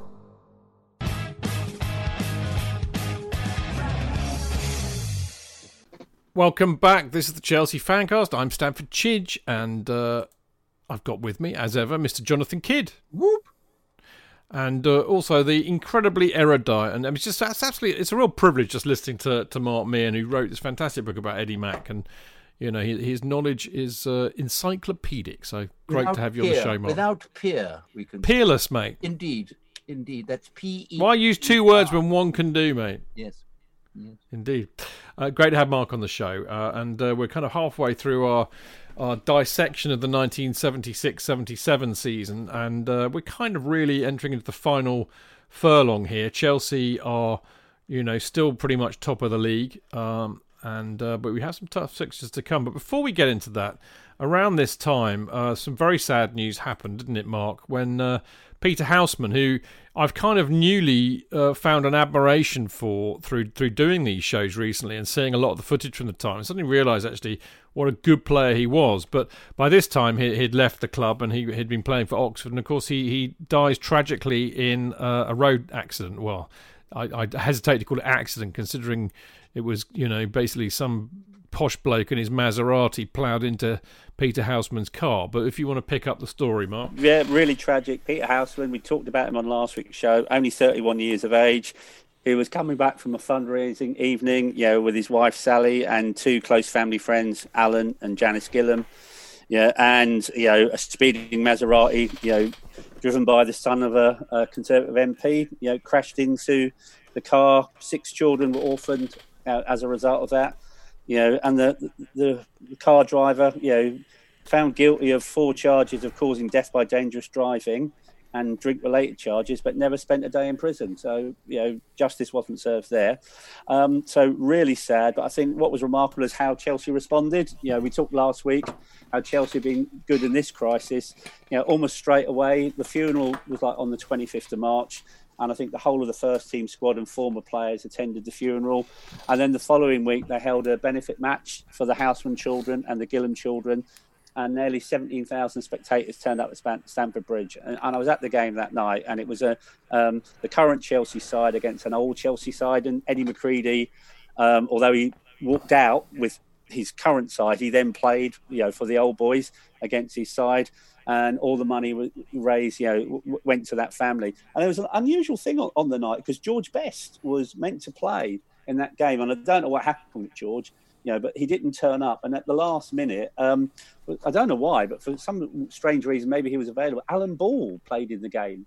So Alan Ball, wore Houseman's number 11 shirt. And I think a few old school Chelsea thought probably, if someone was going to wear the number 11 shirt, was Alan Ball probably the best person to do that. Yeah. So very sad occasion. And I think soon after Chelsea also played Arsenal one Saturday morning when we had a free weekend. And again, all the money then, raised at that game also, went to both families. And there was an unusual thing at the same time, and it's a name familiar to most Chelsea fans. We played Blackburn in, I think, the following home game. And there was a lovely letters page inside the programme, and Chelsea fans, eulogised about what a wonderful person, a wonderful player Peter Houseman was. And there was a beautiful letter. And if you've got your 76-7 programme collection at home, and I imagine many of you do, and I have mine here tonight. If you go into the letters page there's a gentleman called Neil Barnett. No way. Yeah, I kid you not. Yeah, and Neil loves his Chelsea, but he writes this beautiful letter, real tribute to Peter Houseman. Now, I think it is one and the same, Neil Barnett. Yeah. It's got to be. We talked last week offline. There was a letter in from a David Icke, and we wasn't sure who was that David Icke, but who knows, it might have been. But I think that was the Neil Barnett we know and love so well. Yeah, well, thank you for that, Mark. I think it needed to be said. As I said, I've recently got a whole different perspective on Peter Houseman, having been watching some of these old clips. Now, as I said, we're beginning to get into the business end of the season. We're still riding high in the league, top of the league, having a laugh, la-di-da-di-da. But there are some concerns. We lost 3-1 away to Fulham, but we also lost 4-0 to Charlton on April the 11th. And it looks like Chelsea are beginning to wobble. I mean, the other thing that caught my eye about this, Mark, was the fact that, well, you can enlighten me on this, but that basically Chelsea fans were setting fire to the Valley because they were rather disgruntled about being beaten 4-0. Is this true? It is true. I was at the Valley that night. I'll take you. Yeah, we did have a bit of waddle, but what I should also say, in those days at Easter you played 3 games, so we lost to Fulham on the Friday, but on the Saturday we had a bounce back and we beat Luton 2-0, and that was, we're going to talk Forest later, but that was a massive win for us because Luton were in the thick of the promotion race. So we beat them 2-0. So we thought we were back on track. And again, if you can find it on video, there's an absolutely brilliant goal by John Sparrow in that game. And the Sunday papers the next day said Sparrow's arrow. And Sparrow's I arrow. love that headline. Brilliant headline. So we went into the Monday game, Charlton, full of confidence. And as was the way, we talked about the Nottingham Forest game earlier. So I was at the Valley that night and I was in the away fans end. And if ever anyone had been to the Old Valley, absolutely massive old stadium, used to take 80,000. So I was in the away end, but soon realised, I think most other people did as well, that most of the Chelsea fans had relocated to the home end. So a quick climb over a fence, and I think most Chelsea fans ended up in the home end. But Charlton that night, absolutely destroyed us. I think Mike Flanagan got a hat-trick. And it was a bit cold that night, and I don't know why, but in the second half, like Jonathan said at the start about Orient, sometimes people ran on the pitch. So instead of running on the pitch, they decided to set fire to everything surrounding the pitch. So the fires started up on the away terracing. People set fires to programmes, newspapers, wood. And there was a serious fire on the terraces, and then came outside after the game. And just Chelsea fans, went on the rampage. They kicked in the turnstiles. They broke every window. And there was a supporters club behind the away end at the Valley. They broke every window in there, and even all the way down to Charlton Station.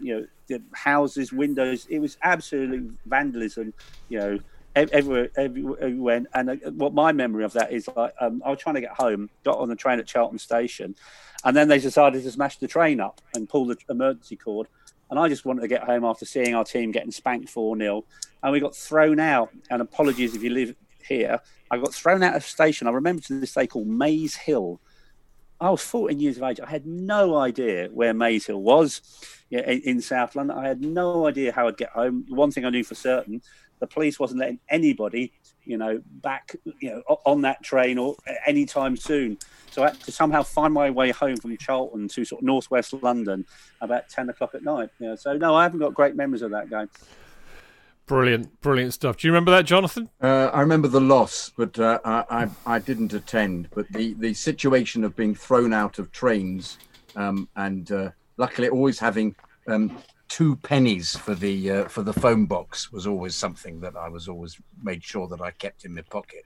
And my dad was very good at, if he was about, picking me up wherever I was, and he always seemed to understand. I'd always say, I've fled. There's people having their heads kicked in around me, and I'm hiding.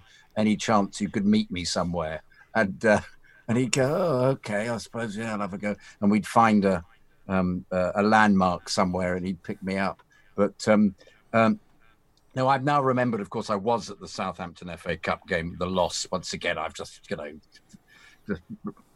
the pain has hit me. But I was at the Fulham game when we lost 3-1 as well. But the Charlton game, I definitely wasn't at, because I don't remember that. Well, the same thing, Mark. If we were ever any sign of us losing, I knew there'd be trouble, and I would, I'm afraid, leave early, which isn't, something I've done at all over the last few years. But, on a kind of related or unrelated point, JK, I mean, do you, I mean, we're the business end of the season. We've been top for most of it.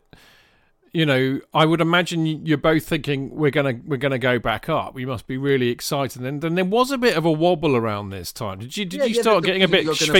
Yeah, completely. But also, you've been watching. I've been watching them since I was, little, since I'm bloody old 4. I don't remember any of it, But nonetheless, the horrors of having Doherty decide that because they'd all been out to a night in Blackpool that he wouldn't bother to pick any of the first team and them losing.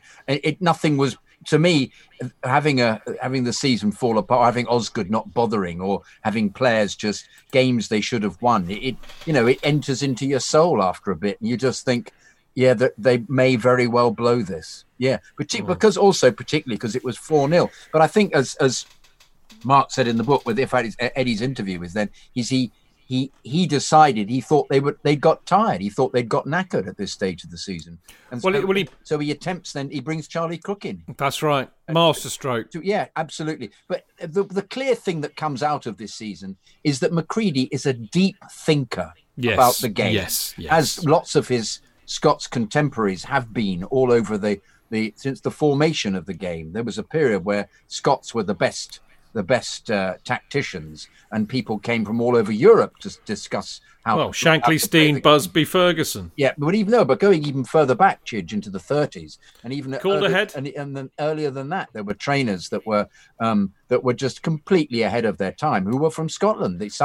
They had a view of how to play passing games when people were scrumming, just playing people out of position, changing the setup to confuse people. So he was clearly a great thinker, which in fact brings into perspective what happens at the end of the season, the horrors of what happened between him and the board, which we will get onto. We will at the time. In the meantime, the masterstroke is he brings Charlie Cook in, who hasn't played at all.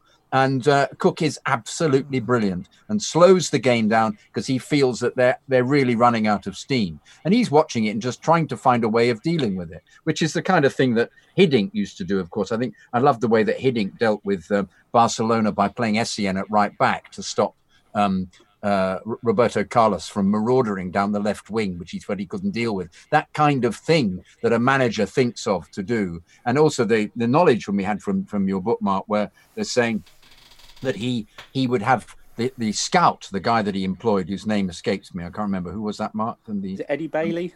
Yeah. To actually give him an idea of how the opposition lined up for free kicks, corners, and everything was so ahead of its time. And my despair of all of this is I really think that this was a period where English clubs were really ahead of the rest of Europe, as it will be proven by Forest and Liverpool winning everything. And if we'd managed to have a kind of I don't know, just level-headed approach to stuff, even getting rid of the team that we had before, which was absolutely brilliant. I mean, let's not. There aren't enough superlatives to describe the team that he assembled, that Sexton had assembled with Hudson and Webb and Osgood, and the team that won the European Cup Winners' Cup was, I think, would have won the European Championship in the following if they kept them together or just approached it from a slightly different view, which wasn't the stand. If they hadn't built the stand, they'd have done what Forest did and what Liverpool did, because the players were outstanding. I can't tell you the difference between the genius of some of those players in some of those games was absolutely wonderful. So to actually suddenly see a side of youth getting better and better, with a man clearly the top of his game as McCreadie, as is proven by this really simple thing of bringing in a man of great experience in Cook, who then runs it, slows it down, and he plays he's still got the two centre forwards, and they then have a much easier run in towards the end, and they get promotion when there was a possibility of them dipping. Was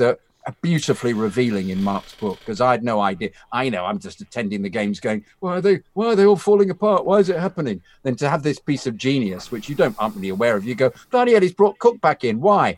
And Cook slows it down, runs it, bosses the game, and they get promoted. Well, I thought it was brilliant. And I mean, what was also fantastic, Mark, it wasn't just bringing in Charlie Cook to kind of play the quarterback role and slow it down. He brought him in for Gary Stanley. So he kind of had him per se on the wing, but He kept Ray Lewington in, which was vital, so that we had some beef in midfield. But he also rested Kenny Swain, who of course had a brilliant season up till then as a superb player, and he brings in a very young, kind of 17, 18-year-old Tommy Langley. But it works to a treat, doesn't it? Because the next game is against Forest. This is the 16th of April. And Forest are there or thereabouts in the race for the the promotion spots. So yeah, I mean, really, really key game against Forest, and that was the first time he tries, with Charlie Cook and Tommy Langley in the team, and it works a treat, JK, and we win 2-1. They take the lead though, don't they, through Martin O'Neill? What's astonishing about the Forest side is nearly all of them are the same team that won the European Cup in 2 years' time. If you look at them, I know. I mean, remarkable. Just read out. I mean, basically, I'll read out the squad that won the Euro. The players that we played against that night or that day, that ended up going on to win the European Cup and the league, of course, and everything else. Anderson, Frank Clark, Larry Lloyd, Ian Bowyer, John McGovern, Martin O'Neill, Peter With, Tony Woodcock, Johnny Robertson. So basically, all but two of that side went on and won the European Cup. Yeah. Frightening, isn't it?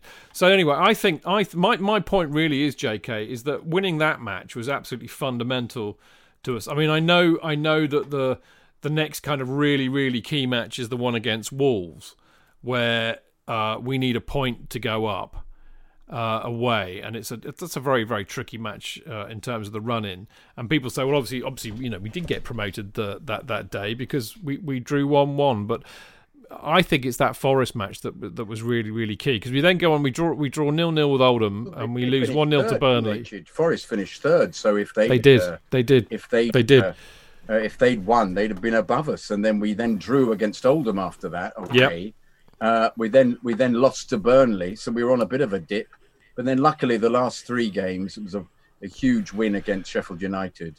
So the momentum was regained at the end of that. So what do you? I mean, were you there on the day? I have to say, in the same way that Luton game I mentioned, that Forest game was so important. Forest, were one of six teams who were in the promotion race for most of the season, but they were always in the latter part, 6th or 7th, and they had a late rush, and they were in third place by the time they played us. And if they'd beaten us, I think they might have gone ahead of us on sort of goals scored, and they had a better goal difference. So really, really important game. And they were a good side. And I think we were a bit lucky to win that day. And we won with a very late winner from Jock Finiston. I think he scored it a few minutes ago. That might have had a little shade of offside to it, but hey, what the hell? But that was so important because that put us a little bit of distance between us and Forest, by 4 points. And that would prove really crucial, at the end of the season. I think the other thing about the Forest game is, we saw an early sort of Cloughism, because obviously all the press after the game, they wanted to talk about was Jock Finiston's goal offside? And Cloughie says, how the hell can I tell if their winner was offside? I couldn't see from where I was sitting. I'm sitting in one of the worst dugouts in the country, although I expect their directors we're all sitting in nice, comfortable vantage points. Can't they get this thing tiled on the rates when he talked about the dressing room, which he described as a pig hole? Apparently, this was the new East Stand. Yeah, and brilliant. Now, obviously, the key match, the really crucial match, the match that gets us promotion effectively, is going away to Wolves. We need a point to get promotion. They need a point to win the title. But the interesting thing about this, of course, is that.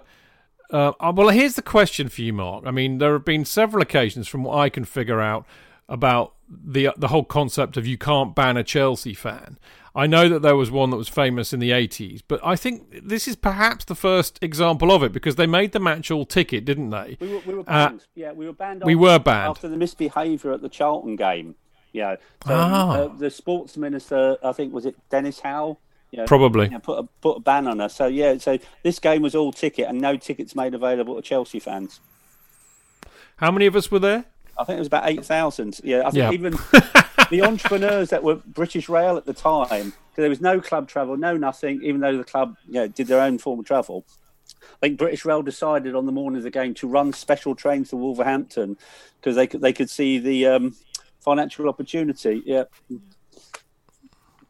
Brilliant. Brilliant. So you were there, clearly. No, I wasn't actually. No, I never made it. No. Yeah, because obviously we were a band, and obviously 14 years of age.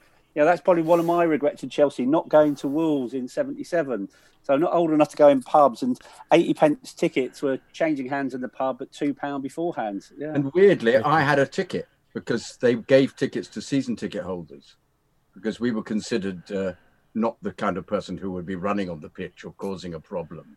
And they did run on the pitch at the end. The Wolves fans. Yeah. But were you there, JK? No, I had a ticket. I didn't go. You are such a lemon, mate. You've let the side down, mate. No, I have. I think there was a reason. I think I was in a show at university. I think I went and did a telly actually at the end of the season. I think I got a professional engagement round about May that period. So I remember my very first acting job. I think. Well, no, I'd done a film when I was little, but no. Anyway, I didn't go. I had a ticket. I didn't go. My dad didn't want to go, so he didn't go. Well, there you go. Tommy Langley, who of course had been brought in by Eddie McCreadie in place of Kenny Swain, scores again. Wolves equalised. I think it was John Richards. It nearly always was. But basically, it petered out to a 1-1 draw, which kept John Richards kept both sides happy. Wolves win the title. We go up definitely, and it all boils down to a kind of a bit of a kind of I don't know really, a party time, I suppose. Chelsea against Hull, last match of the season, 14th of May 1977.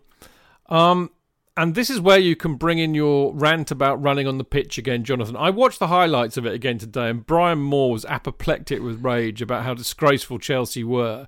The interesting thing is that Brian Mears immediately after decides to fence everybody in as a result. And another thing, I feel like wagging my finger here, and another thing, he increases the juvenile prices to £1 as well. Yeah. So there you go. So what did you think of it, mate? Because there were a lot of boos. There were lots of off going on. I'm afraid I was one of the people who said off, because I was there and we were convinced the referee was going to abandon the game because it was just so ridiculous. They ran on the field towards the end of the game when a goal was scored to make it 3-0 before there was a penalty at the end and they the fans seemed to think that every goal could be celebrated by as if it was the final whistle, which of course, and once again, it was that thing of everybody going, oh, everybody else is running on the pitch, let's run on the pitch. There was no hooliganism involved. It was just, let's get on the pitch, Yeah. It was, that's what you did, It just, But, I mean, Eddie had to come on the pitch, didn't he, Mark? He made an announcement that I had to say I found completely incomprehensible at the time, but we all just said, what did he say? I remember. We know what they'd say now if he did that. They'd go, speak fucking English. Why don't you speak? They would. But it was very. One of the YouTube clips you gave us was reference to was the Hull City, and I'm bemused as to why the Big Mac did it because it was a meaningless game. But whether they expected there to be trouble and that's why they did it, and they were looking for that kind of thing. But they did an expose of what went on in the dressing room beforehand, and with McCreadie giving a team talk, which was fascinating. Except most of it was him going, "Well, you understand," and he kept saying, "You understand." And I kept thinking, it's because the players don't understand. He's having to say this all the time. It's such a thick Scots accent, but it was so apparent that it was actually very revealing. It was a very good. If anybody listening, you should try and have a look at it on YouTube because it's he's got all the what's going on with other players all the time. He's with the opposition. He's analysing and scrutinising what the other teams do, which apparently is not what Clough ever was supposed to have done. He always just said, "Well, I get my team prepared and I tell them to go out and play," which I think give it to that fat bloke on the wing. The fat bloke. Young man. I can tell you what Eddie did actually say. He said, "Don't spoil the season for the players of both teams. Do us a favour and let the game finish." Oh, is that what he said? We were all. I remember the time all of us saying to each other, "What did he say?" And then we've got the gist was he was saying, "Could you stop doing it, please? Because the referee's going to abandon the game." I have to plead guilty on this. I ran on the pitch on all three occasions. I would have done as well. I was in the top tier. But we were But it was at the second time I remember saying, I'm afraid I chanted off. I get off. I was a bit more violent. I said, fucking get off. Going to abandon the game. Get off. Bloody hell. What's the matter with you? The best pitch invasion, though, and I don't think it's picked up in any TV coverage. When the second half started, this skinhead, if I remember this right, he ran on the pitch at the start of the second half as the teams were coming out with a bunch of flowers. It could have been before the game for Ray Wilkins, and he got down at Ray Wilkins' feet. It's like kissing Ray Wilkins' feet with this bunch of flowers. And it was either before, I remember that, just really weird thing to do, like a skinhead with a bunch of flowers as well. Yeah. And it was brilliant. Crowd. We had 43,000 that day, 700. Now, I thought there was more in the ground. Perfect, yeah. The 55,000 we had against Fulham. It was about 65,000 crowd. There was 60,000 because, we actually when the bloke one of you shouted out 43,000 again. We all went, what? Everybody went, what? What's going on? Corruption. You're shouting out. I got to Stamford Bridge at 1:30 that day, and I was already locked out of the shed. The Fulham game, I went in the shed at 2:50 for 55,000. That had to be 60,000 at that whole game. Yeah. Absolutely. Amazing. Well, the highest attendance all season was 55. So, it's remarkable, isn't it? The dodgy turnstile bloke wasn't there that night. Yeah. Anyway, we win 4-0. They're on the pitch. They think it's all over. It is now. Well done, Chelsea. Now, let's have a kind of a bit of a wrap up and a summary of this. Super Jock gets a hat trick, by the way, which takes his goal tally of the season to 26. That is a proper striker's return. He was a revelation in the season, wasn't he, Mark? Oh, absolutely superb. Super Jock. He scores goals, as we sang last week. And, I don't know how to sort of describe Jock because, he's not your traditional sort of goal scorer. He just sniffed them out, he'd score with his arse if he could, this Jock, but he was so crucial to our season. He was as important as Ray Wilkins, those 26 goals, and there were periods when we needed a goal, many times during the season, more at the start of the season, Orient, Carlisle, Plymouth, Blackpool, Oldham, Blackburn, Burnley, Blackburn and Forest again. The goal he got was the winning goal. He didn't just score goals, he scored goals that got us the 2 points. Really crucial player, Jock Finniston, and so sad, to see him leave sort of like, 12 months later, Sheffield United. Yeah, I've never understood that. We'll have to get onto that, at the appropriate time, I fear. He never wanted to leave. No. Yeah, very weird. There were, obviously Ray Wilkins, Jonathan gets the huge plaudits. Phenomenal season again. The highest appearance maker, got 10 goals himself. But we talk about Ray all the time. And I think there are other people that deserve a lot of credit this season. To pick a few out, Ian Britton, 40 appearances, 10 goals, which I think is brilliant. David Hay turned up. He played regularly, 36 games, also scored a couple of goals. Ray Lewington and Gary Locke, I think, also really deserve a massive, massive pat on the back. Again, both chipping in with 47 appearances. But Kenny Swain, 41 appearances, 14 goals. Terrific player. Brilliant player. Well, absolutely brilliant player, Kenny Swain. He's down as defender right back in this list. I know. He wasn't. He was a forward. He played him up front. He scored some fabulous goals, midfielder. But but as was proven, he was a world-class player, Swain. He was a really top player. You don't win the Champions League without being a top player. He really was. No. Top. And Gary Stanley as well, another one. If you look what Kenny's done outside the game as well, I think it was at the last World Cup, of that England side that I think played in sort of quarterfinals, I think 8 of that side he'd coached, at youth level for England. He'd spotted talent as well. So not only was he a good footballer, he was a good footballer. Right man, yeah. Yeah, it was lovely. I met him bizarrely. I was filming some weird charity do up in Birmingham, and they had a lot of the old Aston Villa players from the 81, was it 81, wasn't it, when they won the European Cup? And I found I had to go around, interviewing people, and I figured out that Kenny was on the Villa table, and I made a beeline for him. But he's very quietly spoken. He doesn't really. He's just a very kind of gentle, quietly spoken bloke, so I couldn't really get much out of him. If you ever get the chance, talk about music. He's a big rock music fan. Is he really? Oh, he loves his music. Big Led Zeppelin fan as well. He told me he was the first player I interviewed for Eddie Mack. First interview I did, and he was telling him how him and Clive Walker used to bunk into Earls Court, to see Led Zeppelin for free back in the 70s. Oh, brilliant stuff. Okay, back to the football. I think the first question is, how good was the football, Jonathan? Oh, much. Well, it got better and better. That was the thing. That was you knew going to watch the team that they were going to put in a decent performance, which the last few seasons you hadn't been convinced about. And players who I'd written off suddenly started playing better. I was still never convinced about Graham Wilkins, but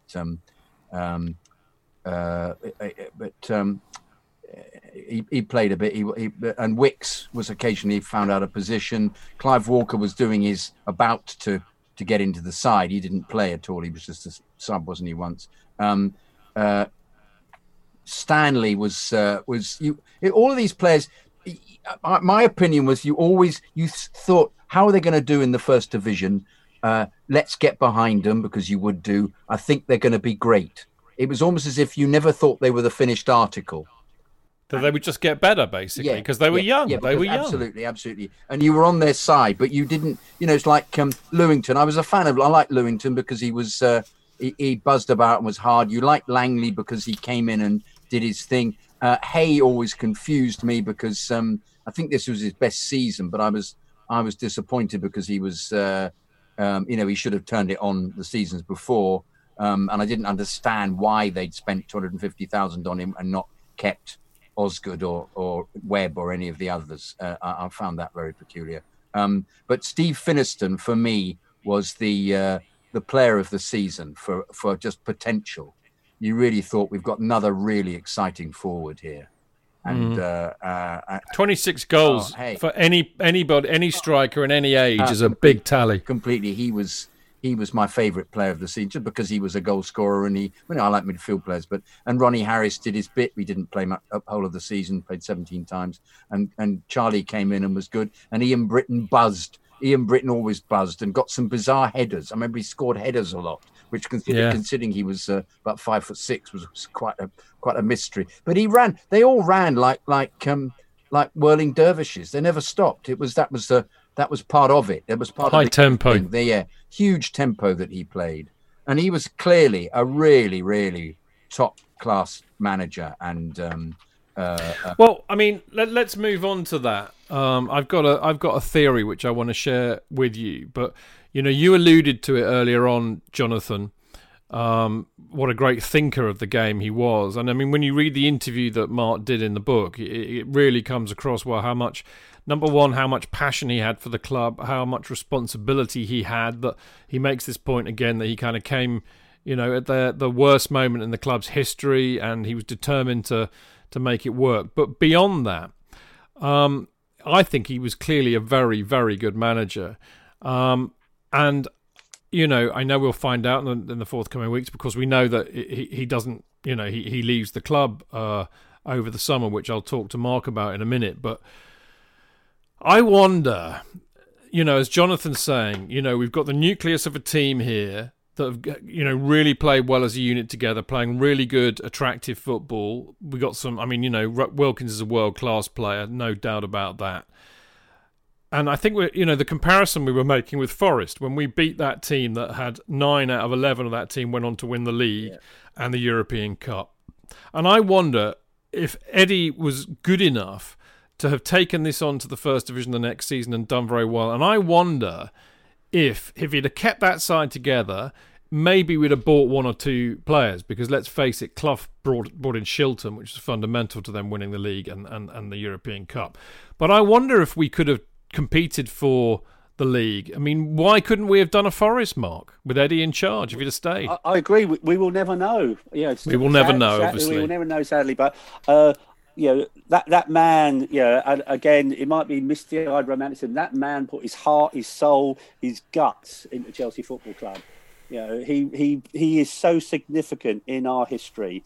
There is a lovely story. We haven't got time tonight where, just before that end part of the season, where he sits down with the journalist Peter Blackman, and he has like, a much needed sort of like vodka and Coke. And he talks about the pressure of the job, and it talks about how selfish he is in his domestic life, and staying up sort of like, 24 hours a day, sometimes till 2 o'clock in the morning, worrying, will we make it? Will we make it? And he has this say, it just says, he comes back to that thing again. He always thought we would, because he is, and maybe it's a Scottishism, he's a fighter, he's got guts, and he was absolutely convinced, he'd take this over the line. And he just comes out with this phrase, I've dealt all my cards, there's nothing else I can do now, just before that end part of the season. And the story on the pitch, turns out absolutely the right way. But even when, that point you just made there, I asked that of all the guys when I interviewed them for the book, what would have happened, if Eddie had stayed, and a lot of the guys said, with 1 or 2 player acquisition, why couldn't Chelsea have done a Forest? Chelsea were a better side, and Forest in that season got promoted, and look where Forest ended up. It is tragic what happened. He left soon after, but if he had stayed, Chelsea's history could be even, we could have been reliving history rather than making history now. Well, I think the thing that the point that I'm kind of making, actually, Mark, is it's not just about the players here. And I mean, clearly the players on their day were better than that Forest team. But I wonder, actually, what we never got to see was just how good a manager Eddie McCreadie really, really was. I mean, there's something quite Mourinho-esque about it as well. And I mean, I know that Mourinho quite often gets compared to Clough in a way. But for Eddie McCreadie to come into Chelsea in the shit heap that he found them, get the job, and then say, I will get you back into Division 1 in 2 seasons, and then go and do it. Not just do it with a very, very young side, and do it with style. I mean, who knows how good they could have been with Eddie in charge. And I think that's the point I'm making. But, of course, it never happened, did it? No, and again, the other thing he did, he created, whether it's esprit de corps, camaraderie at that club, that it lives on to this day. Those players, you often have people pass through football clubs, while they're there, they have a relationship, after they move on. That group of players, to this day, keep in contact with each other. I said I'd give him a plug tonight. I had a chat with Teddy Maybank today. He keeps in contact with the guys there. They're all, communicate with each other. Even to this day, Ray Lewington, Teddy, Tommy Langley, Jock Finniston, Gary Stanley, they all keep in regular contact. He built that camaraderie, and it remains to this day. I am biased. I think he's one of the best managers we've ever had. Yeah. And it's true. I mean that marvellous night. I'm not sure if you were there or not, Jonathan, but when Mark, you were there.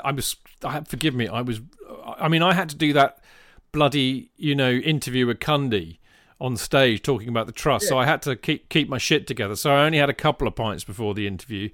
And then the pressure of doing it and having to keep myself together, as soon as I finished that speech or that interview, I hit the beer hard. So I don't really remember that much the rest of the evening.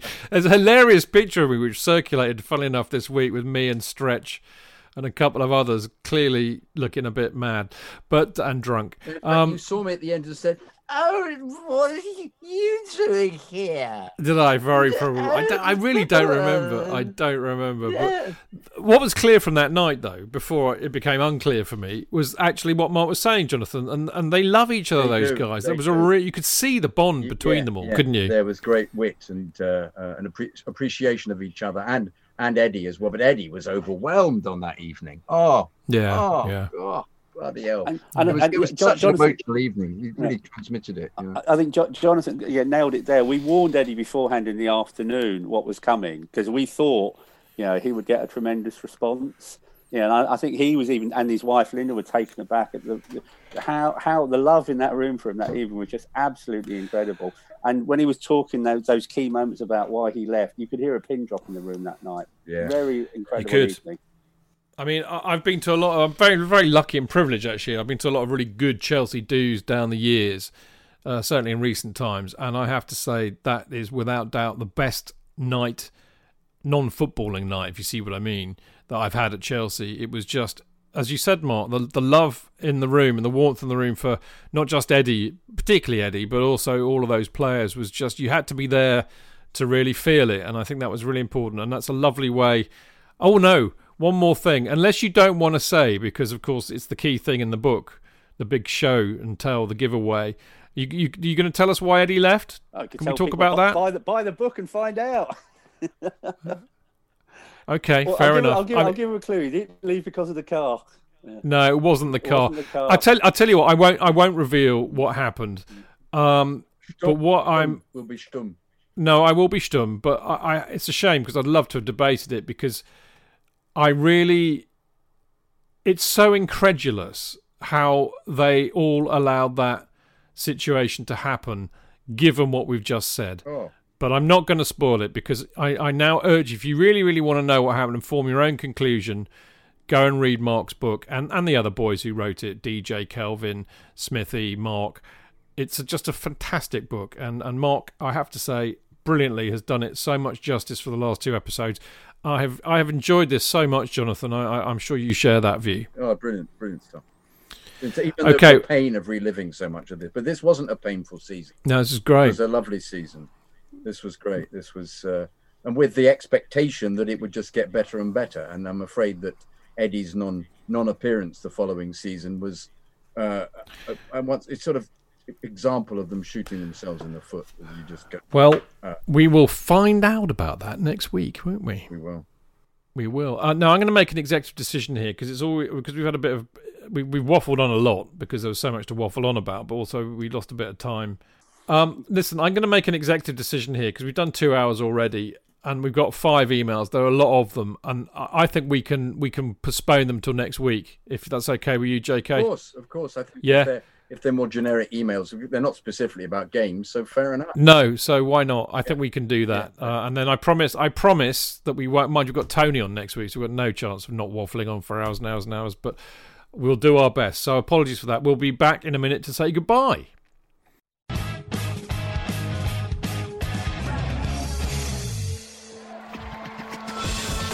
Real fans, real opinions. I'm Jason Cundy, and you're listening to the Chelsea Football Fancast. Up the Chelsea! Footballfancast.com.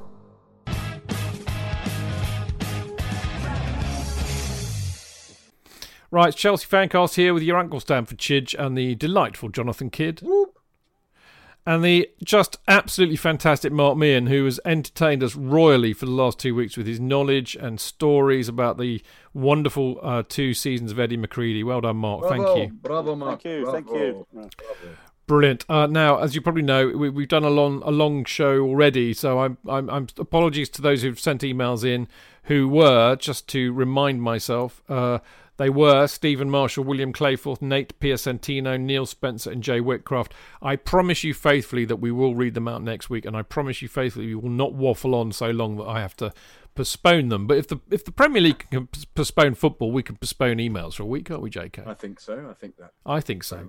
So I'm afraid that is all we've got time for this week. We will be back next Monday when Jonathan and I will be joined by the Right Honourable, the Right Reverend Tony Glover. We haven't spoken to Tony for a while. We're going to be looking back at the 1977-78 season in our 50 Years of Chelsea series. Tony would have grown up a bit since the last time we saw him, which I think was 1970. So he may be going more regularly. We'll find out next week, won't we, JK? We will. We will indeed. If there is any important news to bring to you as well, we'll of course talk about that.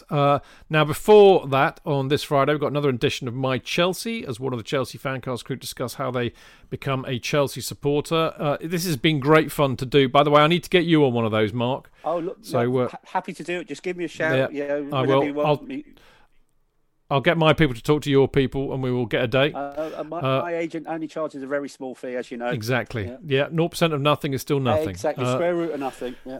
Exactly. But they are great fun to do. I mean, I've been really enjoying listening to them. It's really lovely to hear what you guys who do the show with me have to say, and it's just been great fun. So check that out. There'll be another one out on Friday, talking about how they became Chelsea supporters, their favourite players, matches, growing up, best and worst moments as a Chelsea fan, and even their favourite Chelsea song. But if you like your podcast, which clearly you do, otherwise you wouldn't be listening to us rabbiting on for so long, do check out Alex Churchill, who of course was last week's guest on My Chelsea. She does the History Hack podcast, which is just brilliant. She's interviewed the entire cast of Band of Brothers, Hornblower, Sharp, you name it, and every day she puts out a new podcast on history. It's very easy to find. History Hack on Podbean or Spotify. I believe it's on Spotify too, so check that out. Of course, you can find us in all the usual places, chelseafancast.com, Acast, Apple, SoundCloud, Spotify, and all sorts of other podcast distributors, many of whom can also be found, well, all the other Chelsea podcasts and us can be found on the Chelsea Blues app, as they put here. For Chelsea fans everywhere, this is the ultimate football app for you. For match highlights, interviews, and the best Chelsea videos and podcasts. Download the free CFC Blues app now from the App Store and Google Play. Right, you can follow the show on Twitter at Chelsea Fancast, me at Stanford Chid, Jonathan at Jonathan Kidd. Now, I'll see if I can get this right. Mark is Eddie Mac BAWA. Correct. There we go. Gate17 Marco, at Dean Mears, at Joe Tweedy, at Goldie59, at GrosserJet UK, at Martin Wickham, at DanSilver73, at Liam_Toomey, at CFCGWLB. There you go. Don't forget to check our Instagram and Facebook accounts out at Chelsea Fancast. We're done.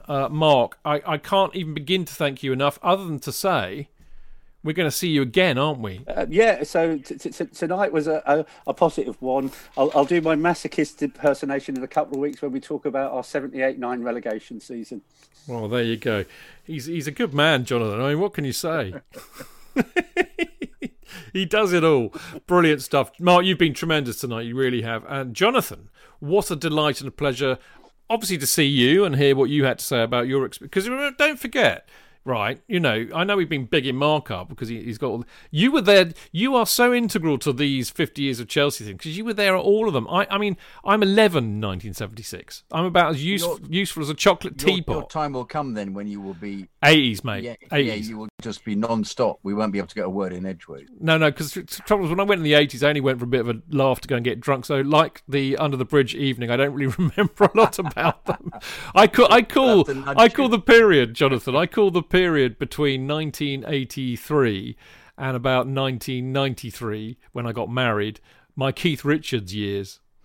Because I don't really remember anything that happened for 10 years. So there you go. So I should be relying on you heavily and whoever else we have. Well, Jonathan... I'll try and, as I say, I'll nudge you along if necessary. Yeah, you do that. Mate, you've been brilliant as always. Thank you again, Mark. Thank you to all the people in Mixlr who've joined us this evening, as you always do. Been great seeing you in there too.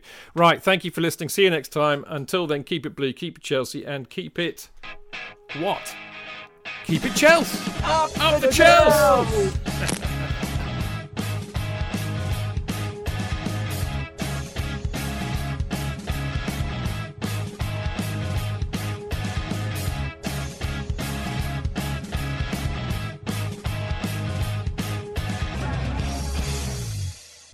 It's the 90th minute. All your mates around. You've got your McNuggets share boxes ready to go. Your mates already got booked for double dipping, and you steal the last nugget, snatching all 3 points. Perfect. Order McDelivery now on the McDonald's app. You in? At participating restaurants, 18 plus, serving times, delivery fee and terms apply. See mcdonalds.com.